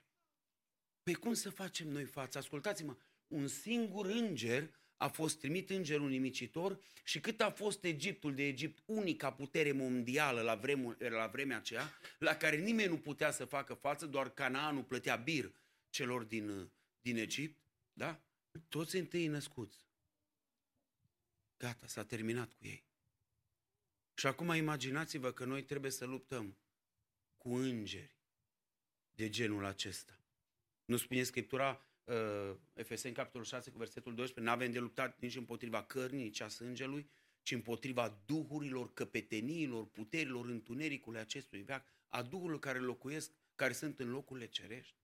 Păi cum să faci față, dragii mei, la un asemenea război, la un inamic pe care n-ai cum să-l vezi, n-ai cum să-l identifici că este aici, simți în duhul tău uneori apăsare, simți în duhul tău uneori o presiune, simți că cineva încearcă să stulbure liniștea, vezi că copilul tău dintr-o dată devine agitat for no reason, da? Vezi dintr-o dată că soțul tău, măi, până acum a vorbit bine, dintr-o dată se roșește la față, la pucă nervii și un duh de ăla de mânie îl prinde. Păi cum să faci față la lucruri de acestea? Dar știi ce este? Este făgăduința lui Dumnezeu, da? Că vom călca peste ce? Peste toată puterea celui rău și nimic nu ne va vătăma. Ați văzut cum noi, dragii mei, în momentul în care credem, accesăm aceste lucruri. Da, știți cum le accesăm? Există un step pe care trebuie să-l faci, un pas pe care trebuie să-l faci înainte. Și spune aici, ne-am făcut părtași firii dumnezeiești prin aceste făgădui, după ce am fugit de stricăciunea care este în lume prin pofte. Deci sunt anumite lucruri care îmi pică mie, aici îmi pică responsabilitățile, da? Pe umărul meu. Sunt unele lucruri pe care eu trebuie să le fac. Dacă cel care era învierea și viața, da? Și îi spune la Maria, zice, eu sunt învierea și viața. Și când merge la mormânt, păi dar nu putea să poruncească cum a poruncit mării și cum a poruncit vântului. Doar el spunea, zice, dacă veți avea credință cât un grăunte de muștar, veți spune mutelor acestea, ridică-te de aici și unde? Mută-te în mare. Și ce se va întâmpla? Se va face. Nu putea să poruncească, dați piatra la o parte, să zboare piatra de acolo? Păi un cuvânt spunea și zbura piatra aia ca și un balon de s-a umplut cu nitrogen. Și totuși a lăsat unele lucruri să le facă omul. Și a spus, dați piatra la o parte. Ce a fost imposibil și cel mai greu a făcut el. Dar anumite lucruri ni le lasă nouă. Păi vă dați dumneavoastră o mumie de aia, cum le vedeau ăștia în Egipt, că stă la un moment dat, levitează prin aer și iese afară din peșteră, fără să facă niciun pas. La glasul lui. Unde e legea gravitației? Dispare din formula lui Dumnezeu în momentul acela. Puterea de viață, un om care era în descompunere, nu-i nevoie să se regenereze aceleași celule. S-a pus puterea lui Dumnezeu împreună, aceea care a spus la început să fie lumină și a fost lumină, cum am citit în Genesa 1, și a început la un moment dat să vezi cum prinde contur. Nu se mai umflă la un moment dat, să desumflă acele fâșii, da? Că era în descompunere, nu mai miroasă nimic. Și le spune ceva, voi știți ce faceți? Voi îl dezlegați, nu îl dezleg eu. Dezlegați-l și lăsați-l să umble. Știi ce vrea, dragii mei, Dumnezeu de la noi? Să ne facă părtași lucrării Lui. Asta trebuie să înțelegem. Vrea Dumnezeu să ne facă părtași din lucrarea Lui. Și a luat niște ființe de astea firave ca și noi, cum este omul, că nu mă merg la doctor și îți vine să nu treci veac pe la ei, că îți dau niște diagnostice și îți bagă câte o 7-8, una după cealaltă, de nu mai știi de unde să le iei și ce pastile să mai iei, nu-ți mai trebuie nici breakfast, nici dinner, nici lunch, deja ți le dă. Și spune astea 5 de breakfast, astea 10 de lunch și astea 15 de dinner. Și apoi mai dorm dacă mai poți și ți se distruge și stomacul cu ele. Că suntem firavi. Dar Dumnezeu ia ființele acestea firave și plăpânde care-s omul și știi ce face? Învinge puterea întunericului. Dar așteaptă de la noi să facem unele lucruri. Uită-te bine la mine. aceste făgăduințe sunt pentru every single one. Cu o condiție. Fugi de stricăciunea care este în lume prin pofte. Ăsta e primul pas pe care trebuie să-l faci. Da? Eu până acum, până într-o vreme, mai zâmbeam așa când auzeam expresiile astea de la ortodox, când venea la, știu eu, îl băga sub patrafir să facă spovedania și după aia punea întrebarea, zice, da, te lepezi de Satana. Și am zis, măi, ce întrebare, eu n-am mai auzit la ăștia până acum. Ei, dar însă și-am analizat un pic, dragii mei. Căci viața și moartea, știți unde stă? În puterea limbii. Că noi tot la botez le punem întrebarea, crezi în Iisus că e Fiul? Da, cred. Foarte bine, nota 11. Dacă a murit pentru păcatele tale, crezi? Da, nota 11. După aia, crezi că va veni pe norii cerului și își va lua biserică? Da, cred, nota 11. Măi, da, m-am pus să-i pun întrebarea. Dar la lume, unde ai umblat până acum, renunți că aici te aude și diavolul, e prezent și te aude și Dumnezeu. Și pe baza mărturiei tale vei fi luat. Și atunci îl întreb, da, de lume te lepezi? Că atunci când îl văd că își calcă strâmb, nu spun numai despre credința lui în Dumnezeu, ci îl întreb, băi, dar de ce ai călcat strâmb? Că ia uite ce ai spus aici. Că te lepezi de lume și îl alegi pe Hristos până unde? Până la moarte. Ei, și acum să trecem, ca să nu mai vedem atâtea, știu eu, eșecuri în viața de credință. Vreau să trecem din punct de vedere practic și ne lasă câteva trepte. Încă o dată vă repet lucrurile care ne pot, sau beneficiile care urmează în momentul în care împlinim cuvântul lui Dumnezeu. Căci dacă aveți, versetul 8, dacă aveți din belșug aceste lucruri în voi, ele nu vă vor lăsa să fiți nici leneși și nici neroditori în ce privește deplina cunoștința Domnului Iisus. Vă pun o întrebare. La cel care a avut numai un talent, care a fost verdictul pe care l-a dat stăpânul? Rob, viclean și leneș. Și, în final, afară. Da?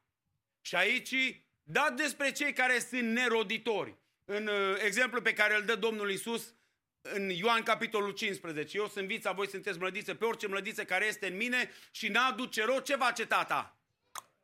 O taie. Și pe cea care aduce rod, are grijă să o mai năcăjească câte un pic și să o curețe ca să aducă și mai mult rod. Și dacă cumva mai vine încercarea peste dumneavoastră, îi stăpânul la lucru, slăvit să fie Domnul, că o să vedem noi imediat cum lucrează și curățarea asta, că uneori ne întristează, așa e o întristare de o clipă, dar lucrează pentru noi, spune, o greutate veșnică de slavă.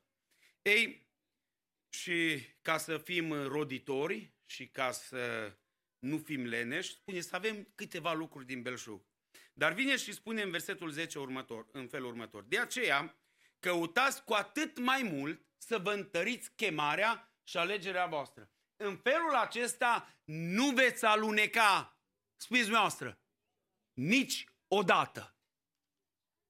Păi mă, cum să nu vrei să ai o viață în care să nu mai aluneci? Să nu ți se mai uite soțul urât la tine? Cum ai alunecat? Să nu se mai uite urât soția la tine, cum ai alunecat?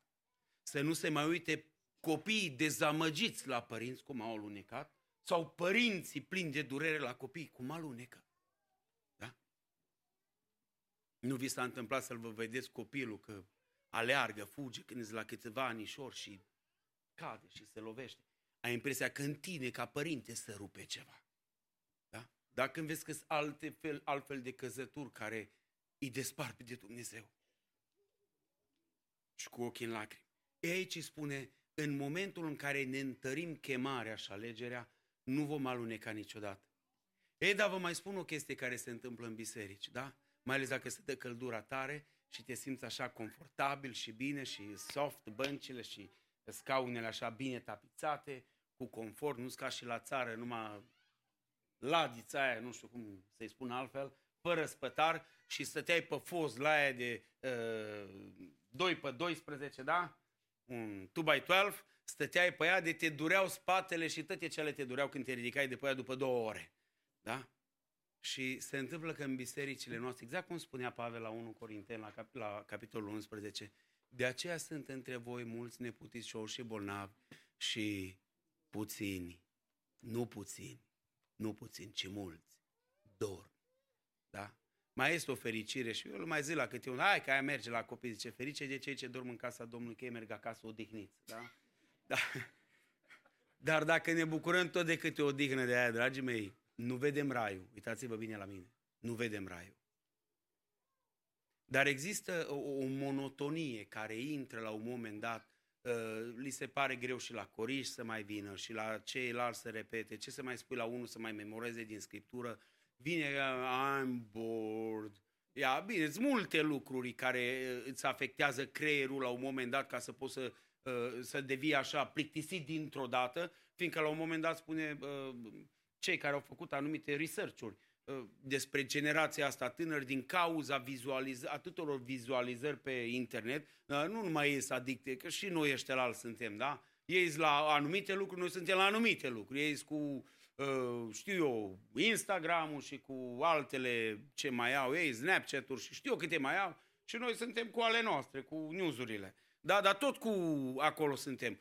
Nu v-ați uitat când te uiți la o predică și vezi că durează 45 de minute, îi dai, du-te mai încolo. Dacă cumva o taie și ți-o pune de 15 minute, hai mă că mai ai un pic răbdare. Dar dacă îți dă de 1 minut și 20 seconds, ceva așa, cireașa de pe tort, pe aia ascultăm una, două. Știți de ce?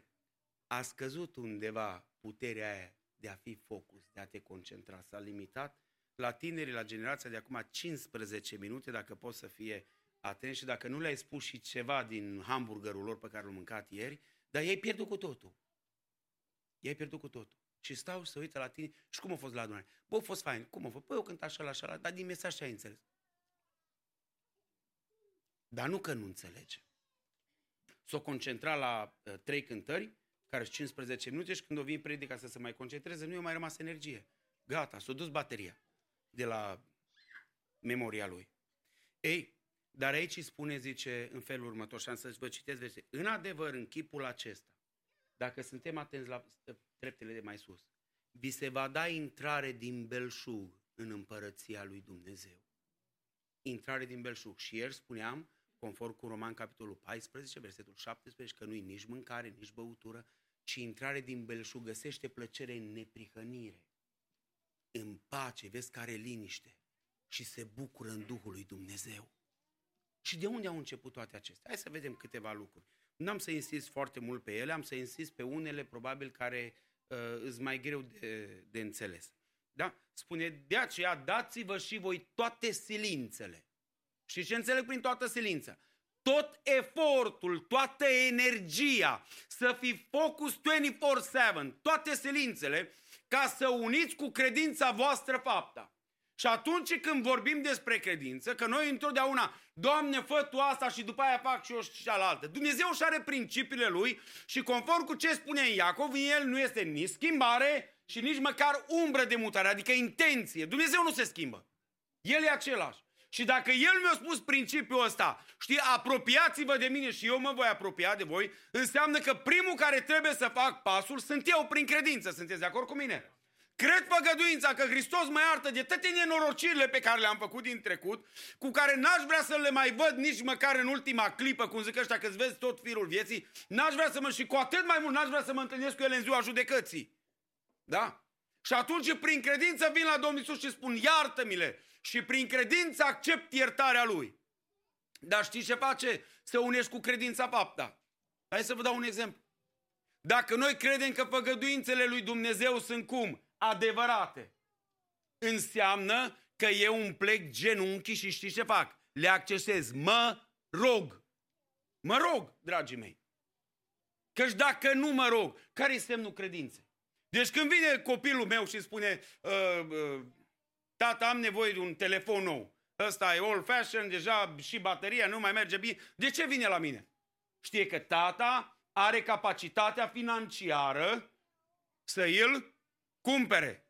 Nu merge la vecinul, că vecinul zice, știi ce băiete, cred că ai confundat adresa. We don't share the same post code. Știi ce? Du-te acolo la taică, o să te rezolve el. Și el vine la tata lui, fiindcă știe că tata îl rezolvă. Dragii mei, noi nu avem pentru că nu cerem. Ori dacă cerem, cerința pe care o facem noi, exprimarea prin rugăciune, nu-i nimic altceva decât punerea în practică a credinței. Și altfel, cum să mă pot eu lupta împotriva ceea ce vă spuneam eu odinioară, dacă nu plecându-mă pe genunchi în rugăciune? Nu asta a făcut la un moment dat Daniel când a stat 21 de zile. Băi, stau până vine. De ce? Știu că Dumnezeu are vremea și răspunsul lui. Băi, răspunsul a ieșit din prima zi. Dar o trebuie să-și exerseze credința până în ziua 21, când a venit îngerul Gavril și a spus, băi, răspunsul am din prima zi. Dar mai sunt ceva lucruri care se întâmplă în văzduc de care tu nu ești capabil să le vezi și poate e spre binele tău că nu le vezi. Că te-ai îngrozit. Ei, și acolo, când m-am luptat, vor veni și Arhanghelul, păzitorul poporului tău Israel, și mi-a dat biruință. Mă duc înapoi, fiindcă mijlocirea ta continuă, vedenia asta e pe termen lung, cuprinde și alte generații de oameni. Și pentru acelea trebuie dur războiul până la capăt. Dar trebuie cineva să se exerciteze credința aceea. Vedeți cum spune Daniel, zice în capitolul 9, am văzut din scrierile prorocului Ieremia că trebuiau să treacă 70 de ani și atunci m-am pus să mă rog. O știi și când o scris, când o fost la primii și o calculat fain frumos zile și o spus, mă, e vremea ca Dumnezeu să lucreze. A crezut și a aplicat. Acum uitați-vă la mine. Dragii mei, când o rugăciune ține 2 minute, eu nu vreau să vă supăr, sincer, nu vreau să vă spun, dar vreau să fiu sincer cu dumneavoastră. S-au citit aici, dacă nu mă înșel, vreo 7 cauze s-au citit. 1 minut, dacă m-aș fi rugat pentru una. 1 minut, da? 1 minut. Ar fi ținut rugăciunea 7 minute. Right? Datoria noastră, dragii mei, nu-i să-i amintim, da? Ca și cum face popa, să-i amintim acolo la altar și să milostivire și pentru cutare, și pentru cutare, și pentru cutare. Pe noi Scriptura ne învață altceva. Mare putere are rugăciunea acum. Fierbinte, adică insistentă, cu pasiune, cu durere, dacă aș putea să spun, acelui neprihănit. Ei, dragii mei, atâta crezi cât te rogi. Și dacă vrem ca să nu mai cădem pe cale, eu zice să ne punem credința în acțiune prin rugăciune. De a venit Domnul Iisus la un moment dat și la ucenici în versetul 41 din Matei 26 vine și le spune, rugați-vă de ce? Ca să nu cădeți în ispită. Și nu-i singurul loc. De ce credeți că vine Petru în 1 Petru, capitolul 4, cu versetul 7, sfârșitul tuturor lucrurilor este aproape și fiindcă le vedem cum se perindă și cum vedem că Satana nu mai are răbdare și își accelerează toate puterile lui demonice în toate felurile, spune, voi fiți înțelepți și ce faceți?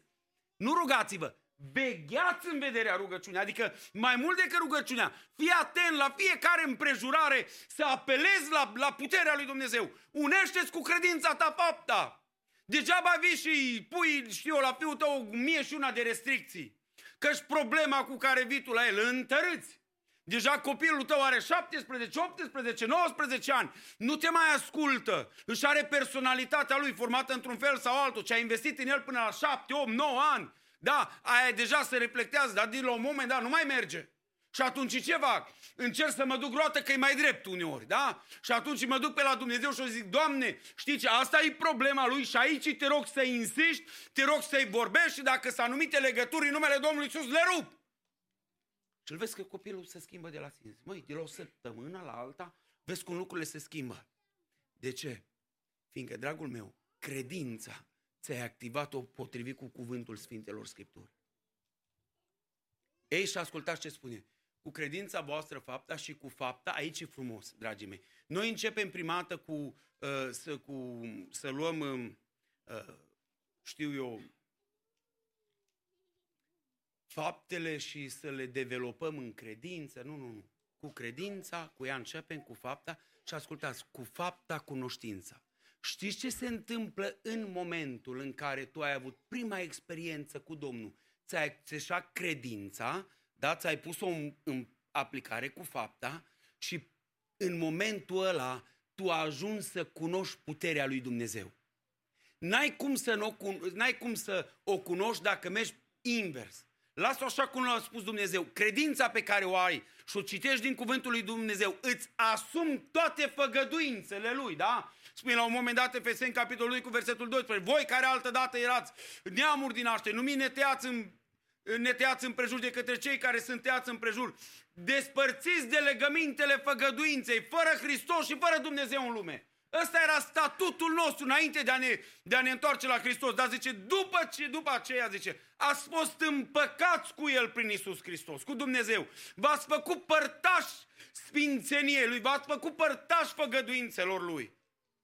Păi în momentul ăla eu le citesc, dacă nu le citești, ascultă-mă, degeaba dai pe Google că o să găsești numai vreo 4-5 făgăduințe. Vreau să vă spun că sunt câteva mii în Sfânta Scriptură. Pentru fiecare circumstanță a vieții, oricât ar fi ea de dificilă, găsești o făgăduință a lui Dumnezeu. Credința mă determină pe mine într-un mod legitim în numele lui Iisus să mi-o asum făgăduința aceea. Și mă duc mai departe, mi-o asum și în momentul în care mi-o asum și o unesc cu fapta prin rugăciune, da? În momentul ăla, dragii mei, ajung să-L cunosc pe Dumnezeu la o altă dimensiune, la un alt nivel, cu fapta cunoștința. Ei, și acum, ascultați ce frumos spune. Zice, cu cunoștința, știți ce să uniți? Cu cunoștința voastră, înfrânarea. Păi după ce l-ai cunoscut pe Dumnezeu la un alt nivel, da? Păi atunci înfrânarea, dragul meu, trebuie să-ți fie mult, mult mai bună. Uitați-vă bine la mine. De ce la un moment dat noi, în lucrurile astea firești, fiecare dintre noi avem mașini, care nu le aveți că sunteți prea tineri, stați liniștit, tata vă cumpără. Da? Ăsta e, n-aveți ce face. Ca și părinți, vă spun un proverb românesc, dar nu. Să vi-l spun? Să vi-l spun. Așa. Soția îmi face în cap, zice nu. Eu am învățat un lucru, vin de la țară, da? Bunicii mei au stat la țară, părinții la oraș, da? Și la un moment dat, când era mai greu și vineau ai mei până la țară, știți cum se mergea de la țară? Cu portbagajul plin, da? Erau oamenii culți de la oraș, dar cu frigidelele goale. Și erau ăștia mai înculți la țară, fără atâta școală, dar aveau de toate în cămară. Și când deschideai, știu eu, pivnița care avea pivniță sau șpraițul, cum se spunea la un moment dat, sau așa, și îți mirosea la un cârnaț afumat, băi, îți dai seama că altfel începeai să gândești. Mai ales dacă erai de gen masculin, unde rațiunea la bărbat se trece prin stomac. N-ai ce să faci. Așa am fost cum am fost. Făcuți, da? Și proverbul ăla spune în felul următor. Tot vaca suge de la vițelul de la vacă. M-ați înțeles? Asta e natural. Ori de câte ori o să-ți vină copilul și o să tragă de pe tine. O să te tragă de buzunar, o să te tragă de account, o să te tragă de una și alta. Și ascultați-mă, ca un părinte autentic, te bucuri. Ascultă-mă, te bucuri. Și te bucuri să-i dai cât de puțin, numai să-l vezi că ți intră pe ușă în casă, da? Și când face, zicea la un moment dat, soția nu iară să supără pe mine, dar mă uit în partea asta, da? Zice, băi, am crezut că după ce mi se mărită fetele, zice, oalele o să-mi fie mai mici. Dar zice, mi-s mai mari oalele acum, nu mai am ce să fac cu alea mici. Dar e bucuria ei și chiar dacă nu o sună, ea le sună. Măi, ce ziceți, aveți o ciorbă, vă aduc una? M-ați înțeles că așa e normal. Deci așa cei tineri trăiesc cu nădejdea și cu speranța, că e biblic lucrul acesta și Pavel a spus la un moment dat, voi cheltui prea bucuros dintre ale mele și mă voi cheltui și pe mine însumi pentru voi. Asta cum face orice părinte care are frică de Dumnezeu. Da? Și acum mergem la ce zice, în lucrurile astea firești, ce facem noi, dragii mei, când ne aud că ne fluieră frânele la mașină, ce facem? Care e mai meseriaș și mai îndemânatic, se oprește la AutoZone sau știu la alte magazine de specialitate și zice, asta mi mașina, asta mi anul la mașină, marca și tot, îmi trebuie niște plăcuțe de frână. Da? Și îți dă plăcuțe de frână și cât ai tu de păstor și de nu știu ce, te pleci și roata jos, te umpli de mizerie și schimbi plăcuțele, de ce? Safety first, right? N-ai vrea să te vezi nici tu, nici pe soția care îți mai conduce mașina, nici pe copiii care îți mai conduc mașina, să vezi fără frâne că intră într-un accident. Așa-i? Cât de importante sunt frânele. Dragii mei, cu cunoștința asta care o avem despre Dumnezeu, la câtă informație și cunoștință avem, dragii mei, frânele noastre ar trebui să meargă mult mai bine. Mult mai bine. Fiindcă înfrânarea aduce răbdarea. N-am să trec peste toate, dar mă opresc la răbdare, fiindcă răbdarea asta e crucială, dragii mei. E crucială. La un moment dat spune, prin răbdarea voastră vă veți mântui sufletele voastre. Da? La Luca, la capitolul 21, cu versetul 19. Deci fără răbdare, mântuire nu este.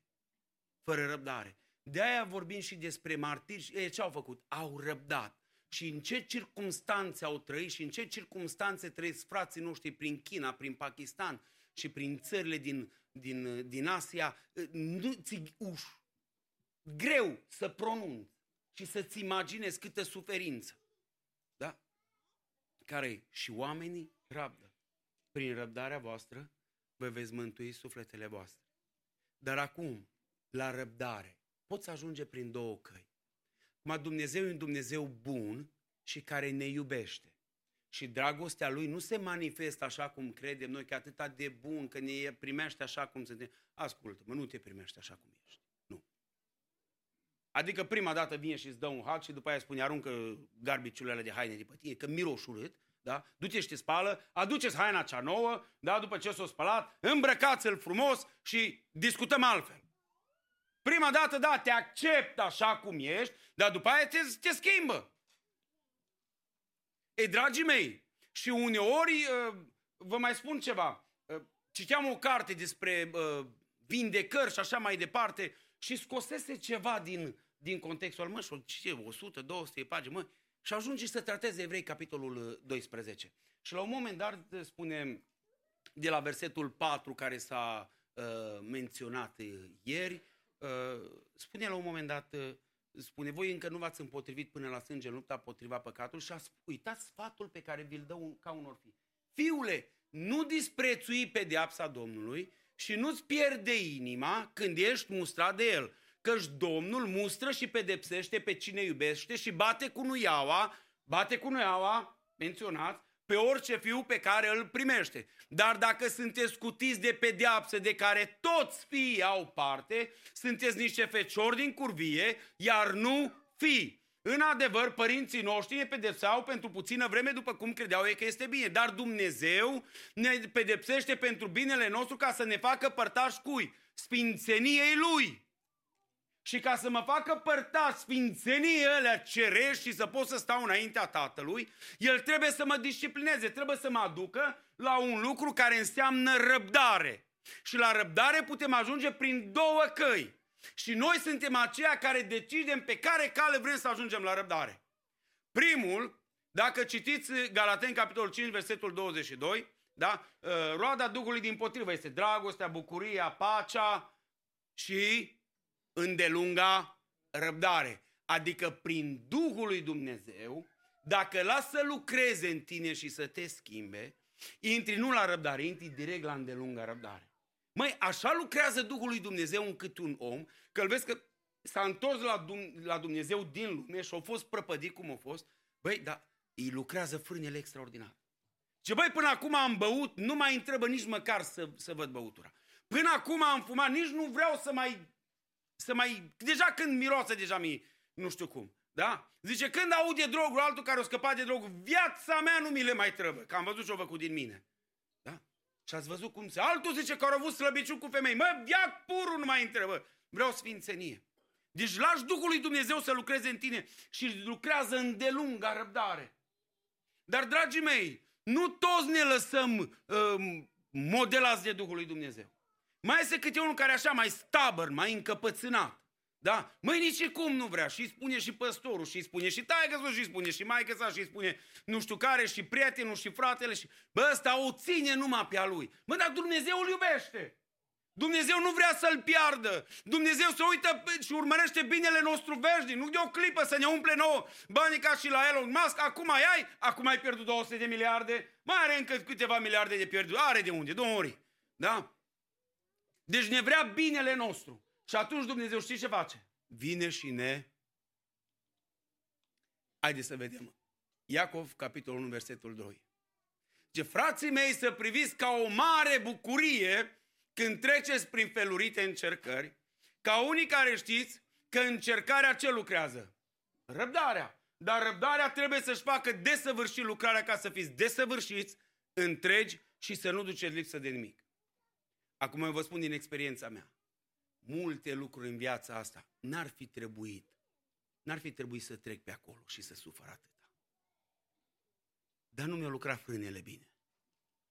Băi, și mi-a ieșit o vorbă și mi-a părut rău după aia. Și am plătit o vorba respectivă. Da? Și nici acum, după 20 de ani, s-ar putea să nu mi-o uite cineva.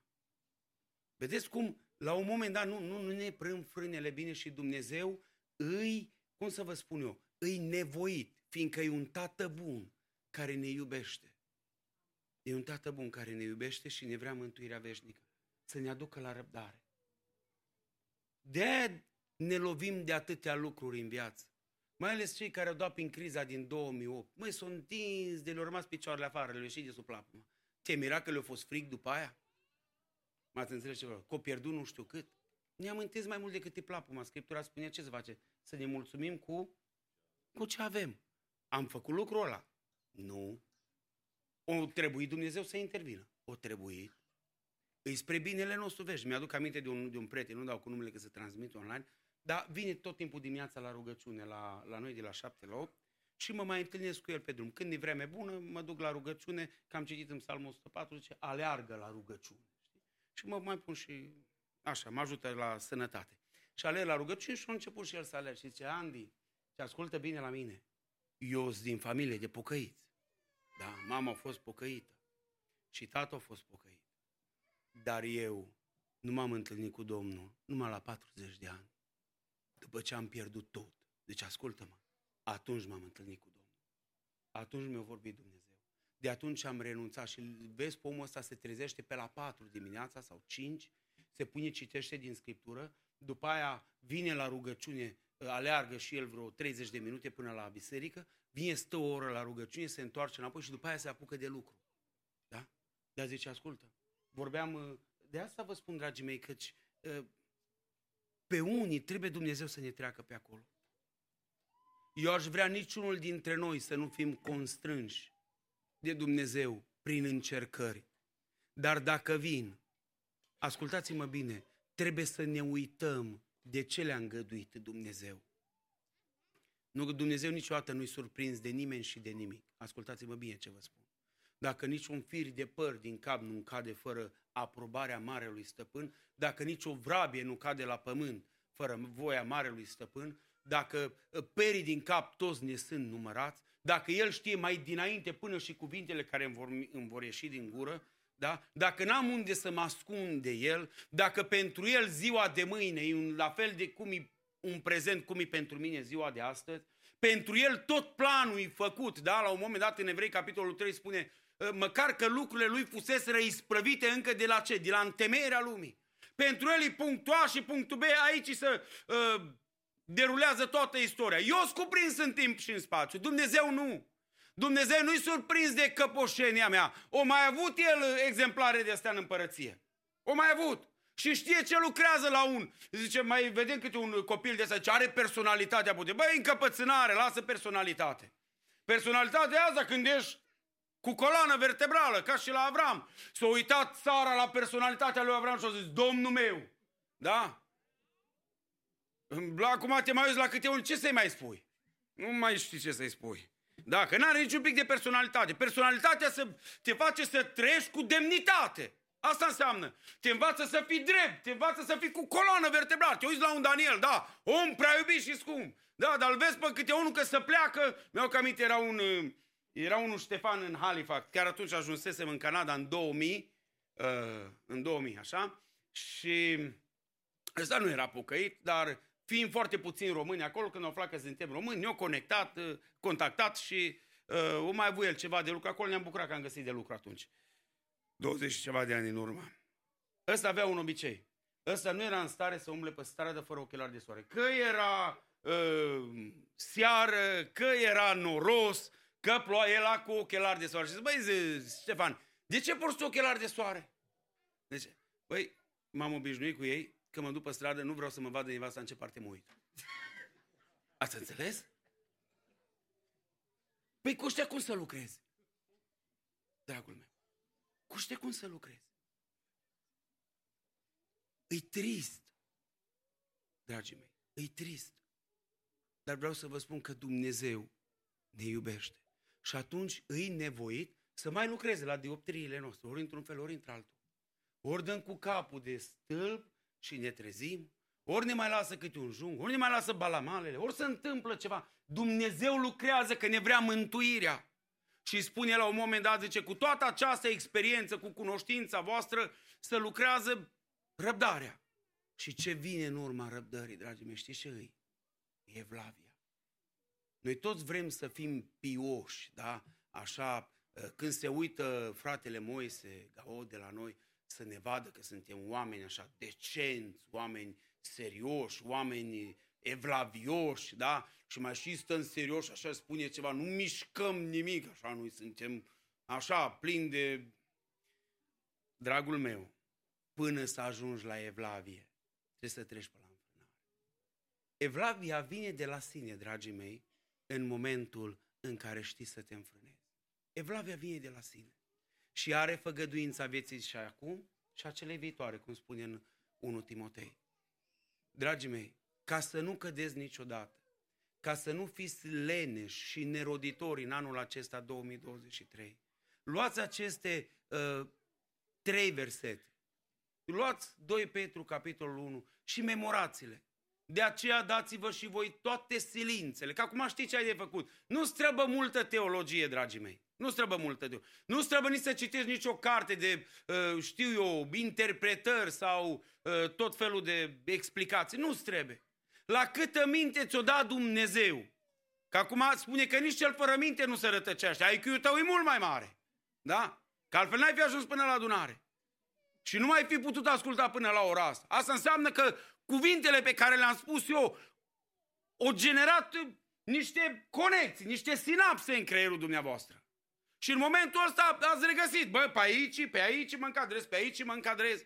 Da? Și să unim cu credința noastră fapta, cu fapta cunoștința, cu cunoștința înfrânarea, cu înfrânarea răbdarea și abia când ajungi la răbdare și cu înfrânarea, atunci poți să mergi să-i dai un hag la nu știu care. Da? Bă, că eu așa de mult te iubesc, da, dar tă pe lângă merge. Bă, lasă-mă cu iubitul ăsta că nu ține.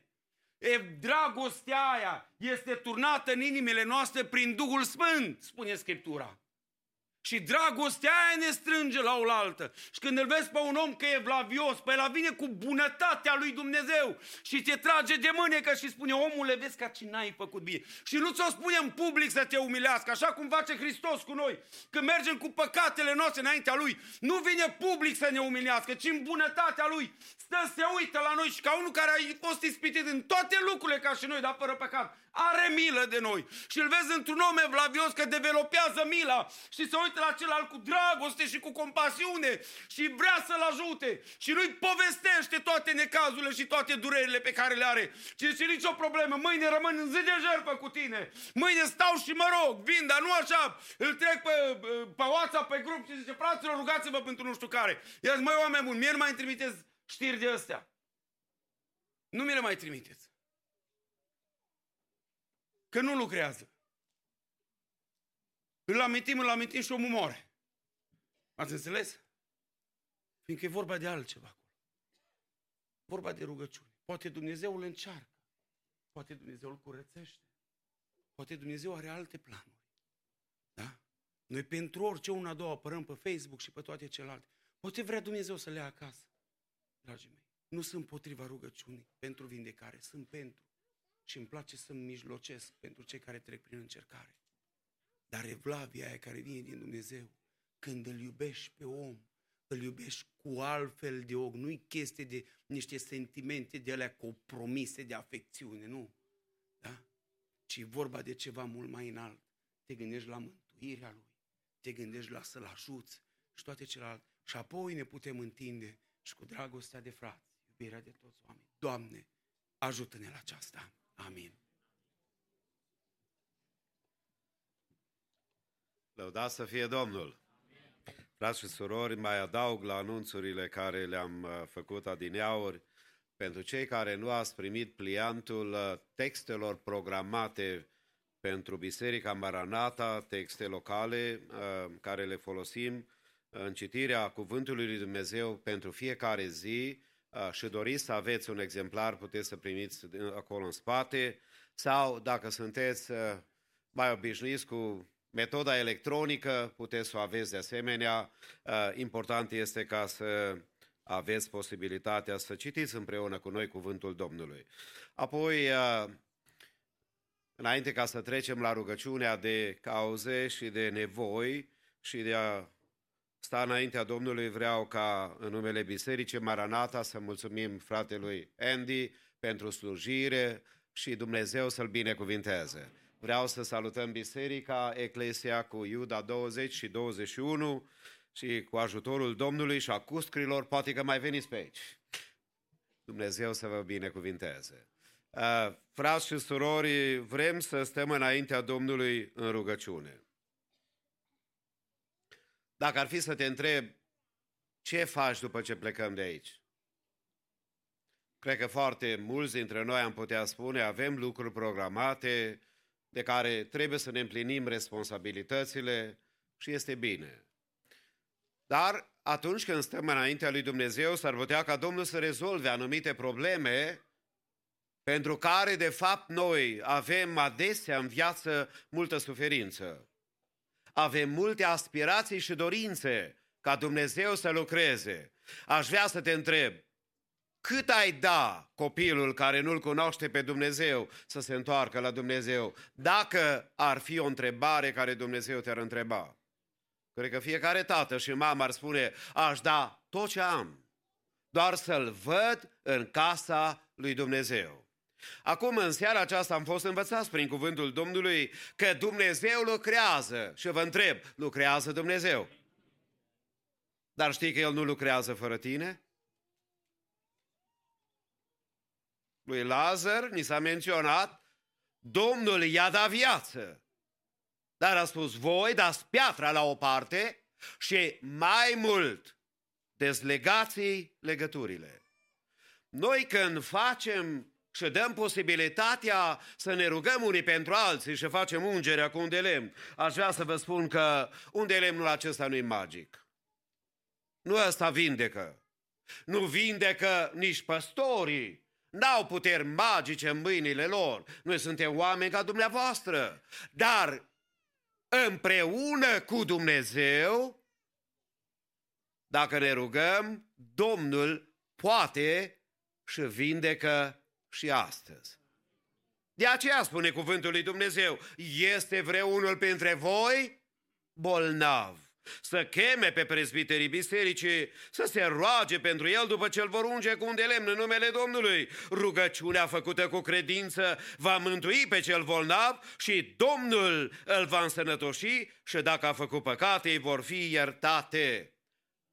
Poate că tu vei spune, frate, dar nu eu am chemat să mi se facă ungerea, dumneavoastră m-ați chemat. Nu, eu te invit. E decizia dumneatale. Dacă vrei să rămâi în depresie, vrei să rămâi în descurajare, vrei să rămâi în starea în care te afli, rămâi liniștit unde ești. Că poate te-ai obișnuit ca ăla care a spus, Doamne, eu n-am pe nimeni. De atâția ani vin și văd minunea, dar n-am parte de ea. Și Domnul îi atrage atenția și spune, nu acolo e rezolvarea aici. Cel care vorbește cu tine. Poate că în seara aceasta și eu sunt unul dintre aceia care Domnul trebuie să mă atragă atenția să privesc la el. Nu la circumstanțele mele, nu la problemele mele, nu la imposibilitățile mele, ci la cel care poate totul. Mai întreb în seara aceasta, poate Domnul să se atingă și de tine? Ne ridicăm în picioare. Și vom veni înaintea Domnului, frații lucrători, vom trece acolo așa cum de obicei venim noi în față, se formează un culoar, ne vom închina înaintea lui Dumnezeu. Aici nu e spectacol. Aici stăm în luptă, în rugăciune, înaintea lui Dumnezeu. Pe cei bolnavi, Domnul să-i vindece. Pe cei care sunt atacați de duhuri necurate. Cum săptămâna aceasta, noi aici la biserică am avut probleme de atacuri care nu sunt numai omenești, ci sunt spirituale. Pentru că duhurile cu care noi avem de luptat ca biserică Este o luptă spirituală. Dacă se întâmplă ce se întâmplă, poate că nu știi de ce e vorba și nici nu trebuie să știi neapărat toate. Dar vreau să spun că ceea ce se întâmplă aici însemnează că diavolul e deranjat. Și noi vrem în numele Domnului Iisus să zicem: Hristoase, fii înălțat și binecuvintează biserica ta. De aceea, haideți să cântăm Domnului, haideți cântăreți aici, cu inima curată, cu sufletul curat, cu inima înaintea lui Dumnezeu. Iar dumneavoastră toți ne rugăm lui Dumnezeu, începem rugăciunea comună, iar cei care doresc să fie unși cu un de lemn, îi lăsăm pe frații și surorile mai în vârstă, cei mai cu probleme, după aceea cealalți vom forma pe culoar linia și vom veni și ne vom ruga în seara aceasta. Încă o dată vă întreb, mai lucrează Dumnezeu și azi? Mărit să fie numele. Închidem ochii și începem rugăciunea.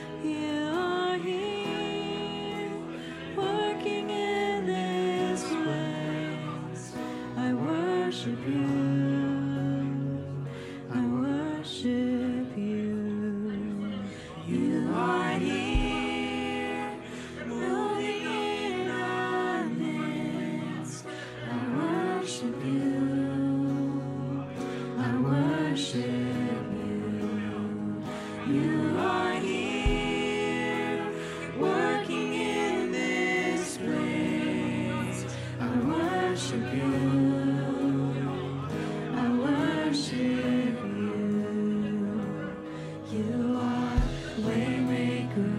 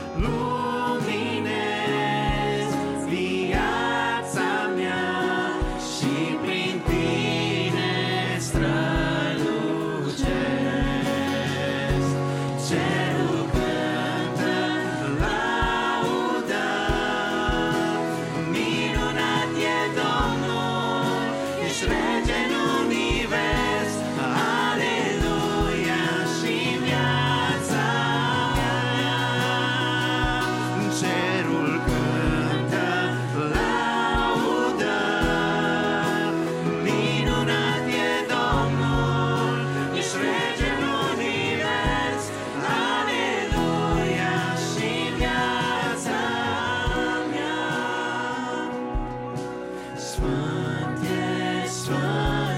ești, Domnul meu. Pământul e plin de slava ta. Numele tău e înălțat. Pe întregul pământ ești Domn. Luminezi viața mea și prin tine strălucesc. Cerul cântă laudă, minunat e Domnul, ești rege în univers. Aleluia și viața mea.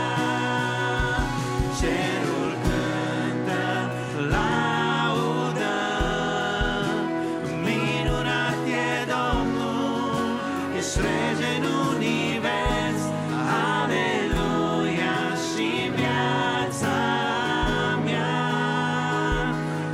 Aleluia și viața mea.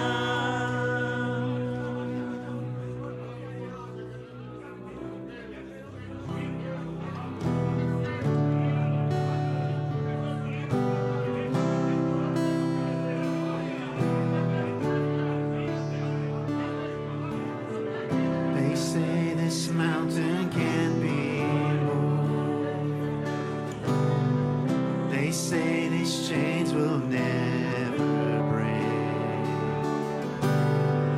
But they don't know you like we do.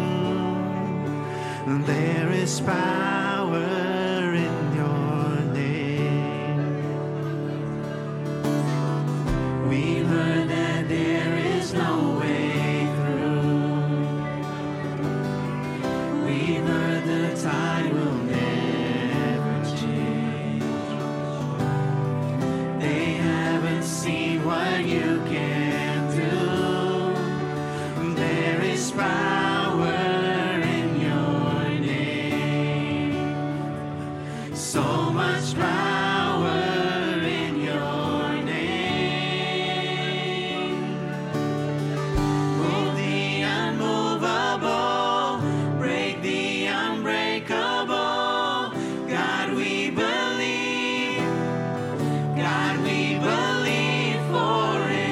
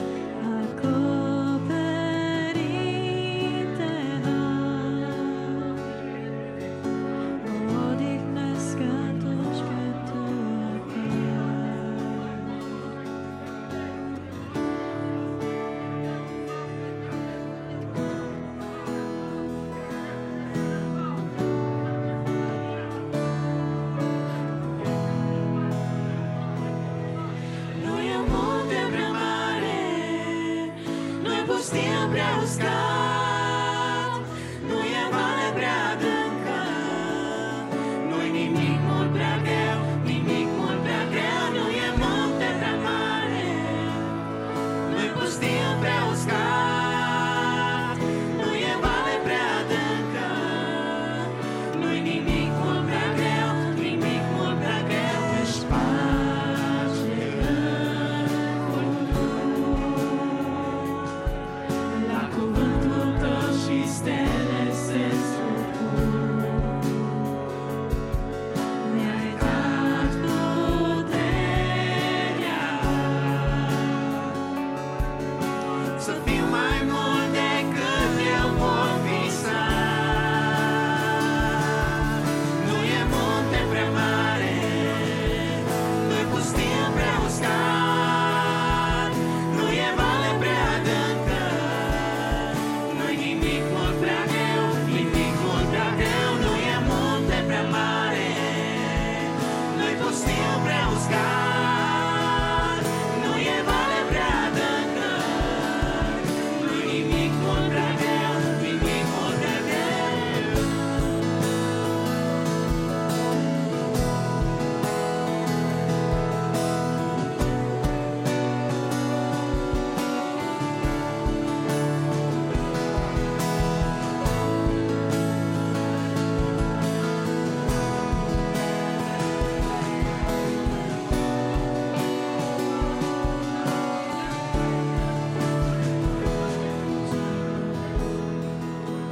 Și orice s-ar întâmpla, tu rămâi de partea mea, nu-i nimic prea greu pentru Domnul meu.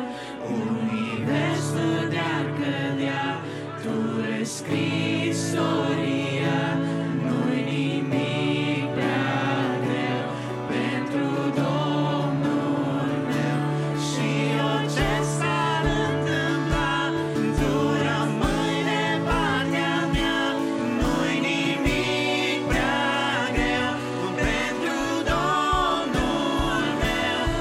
Universul de-ar cădea, tu rescrii istoria, nu-i nimic prea greu pentru Domnul meu.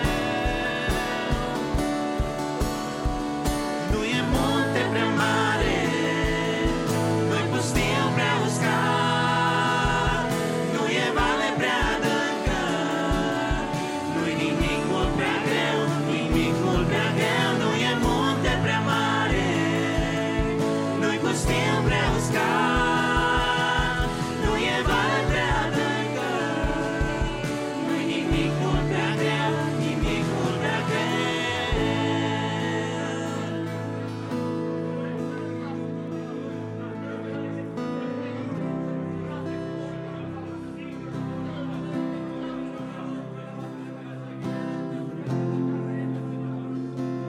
You unravel me with a melody.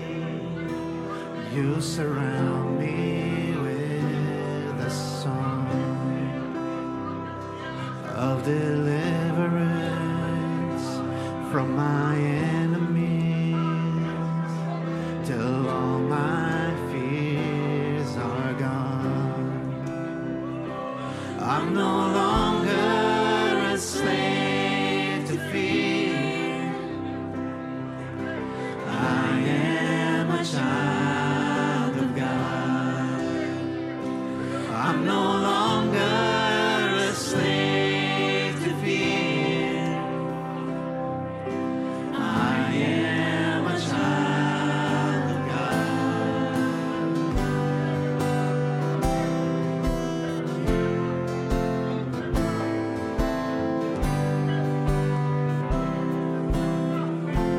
From my mother's womb, you have chosen me.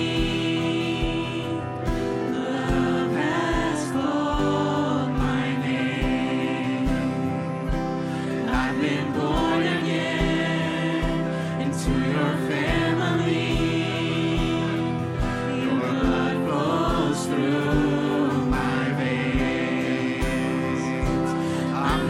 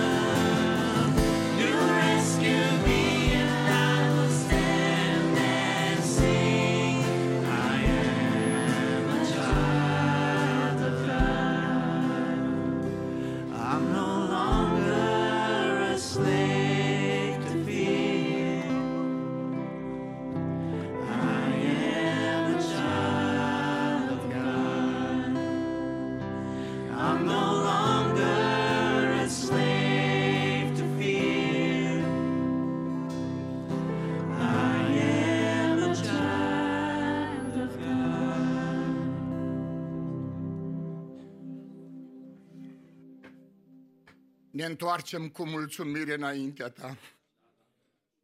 Îți mulțumim pentru prezența Ta în locul acesta. Îți mulțumim că ești Dumnezeu și nimeni nu este ca Tine. Îți mulțumim, Doamne, că Tu ai toată puterea în cer și pe pământ. De aceea, Doamne, îți mulțumim că Te-ai atins de noi.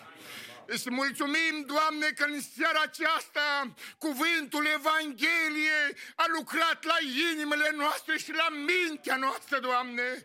Îți mulțumim, Doamne, că în numele Tău Te-ai atins de ființele noastre și ești medicul suprem al ființelor umane. Ești Dumnezeu din ceruri. Te rugăm, Doamne, lasă vindecare acolo unde este nevoie de vindecare. Doamne Iisuse, vindecă, tămăduiește în numele Tău, pentru că, Doamne, ne-am rugat în numele Tău. Mai mult ca atâta, Doamne, treci prin familii, treci prin spitale, Doamne, și unde ești chemat, oprește-te în dreptul fiecăruia și zi un cuvânt, Doamne, și va fi de ajuns.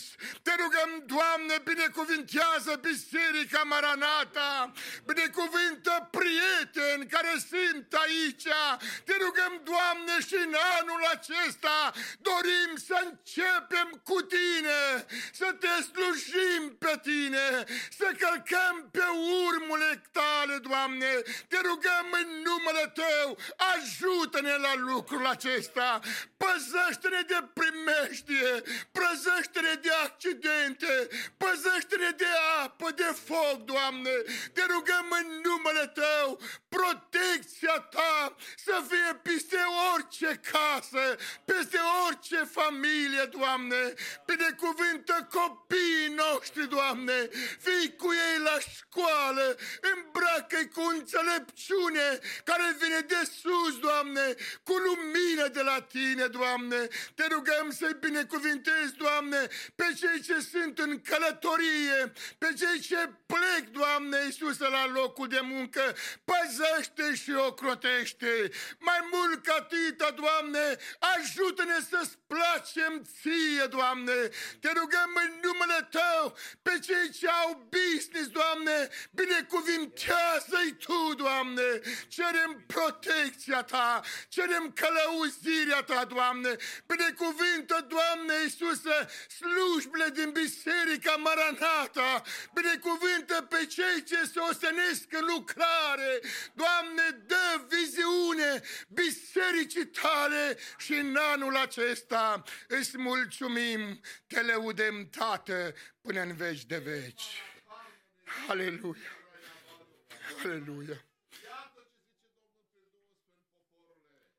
Aleluia!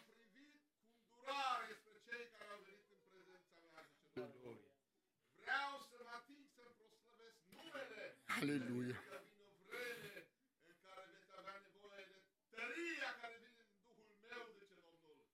Uniți-vă, apropiați-vă în dragoste, zice Domnul, pentru că vreau să proslăvesc numele în mijlocul vostru. Aleluia! Vreau să ne arăt slava mea de Dumnezeu. Leca manacanto rebote faro di farno hemenae. Întăriți-vă în credință, priviți în sus, pentru că în jos, dacă veți privi, veți vedea numai nenorocire și ruină.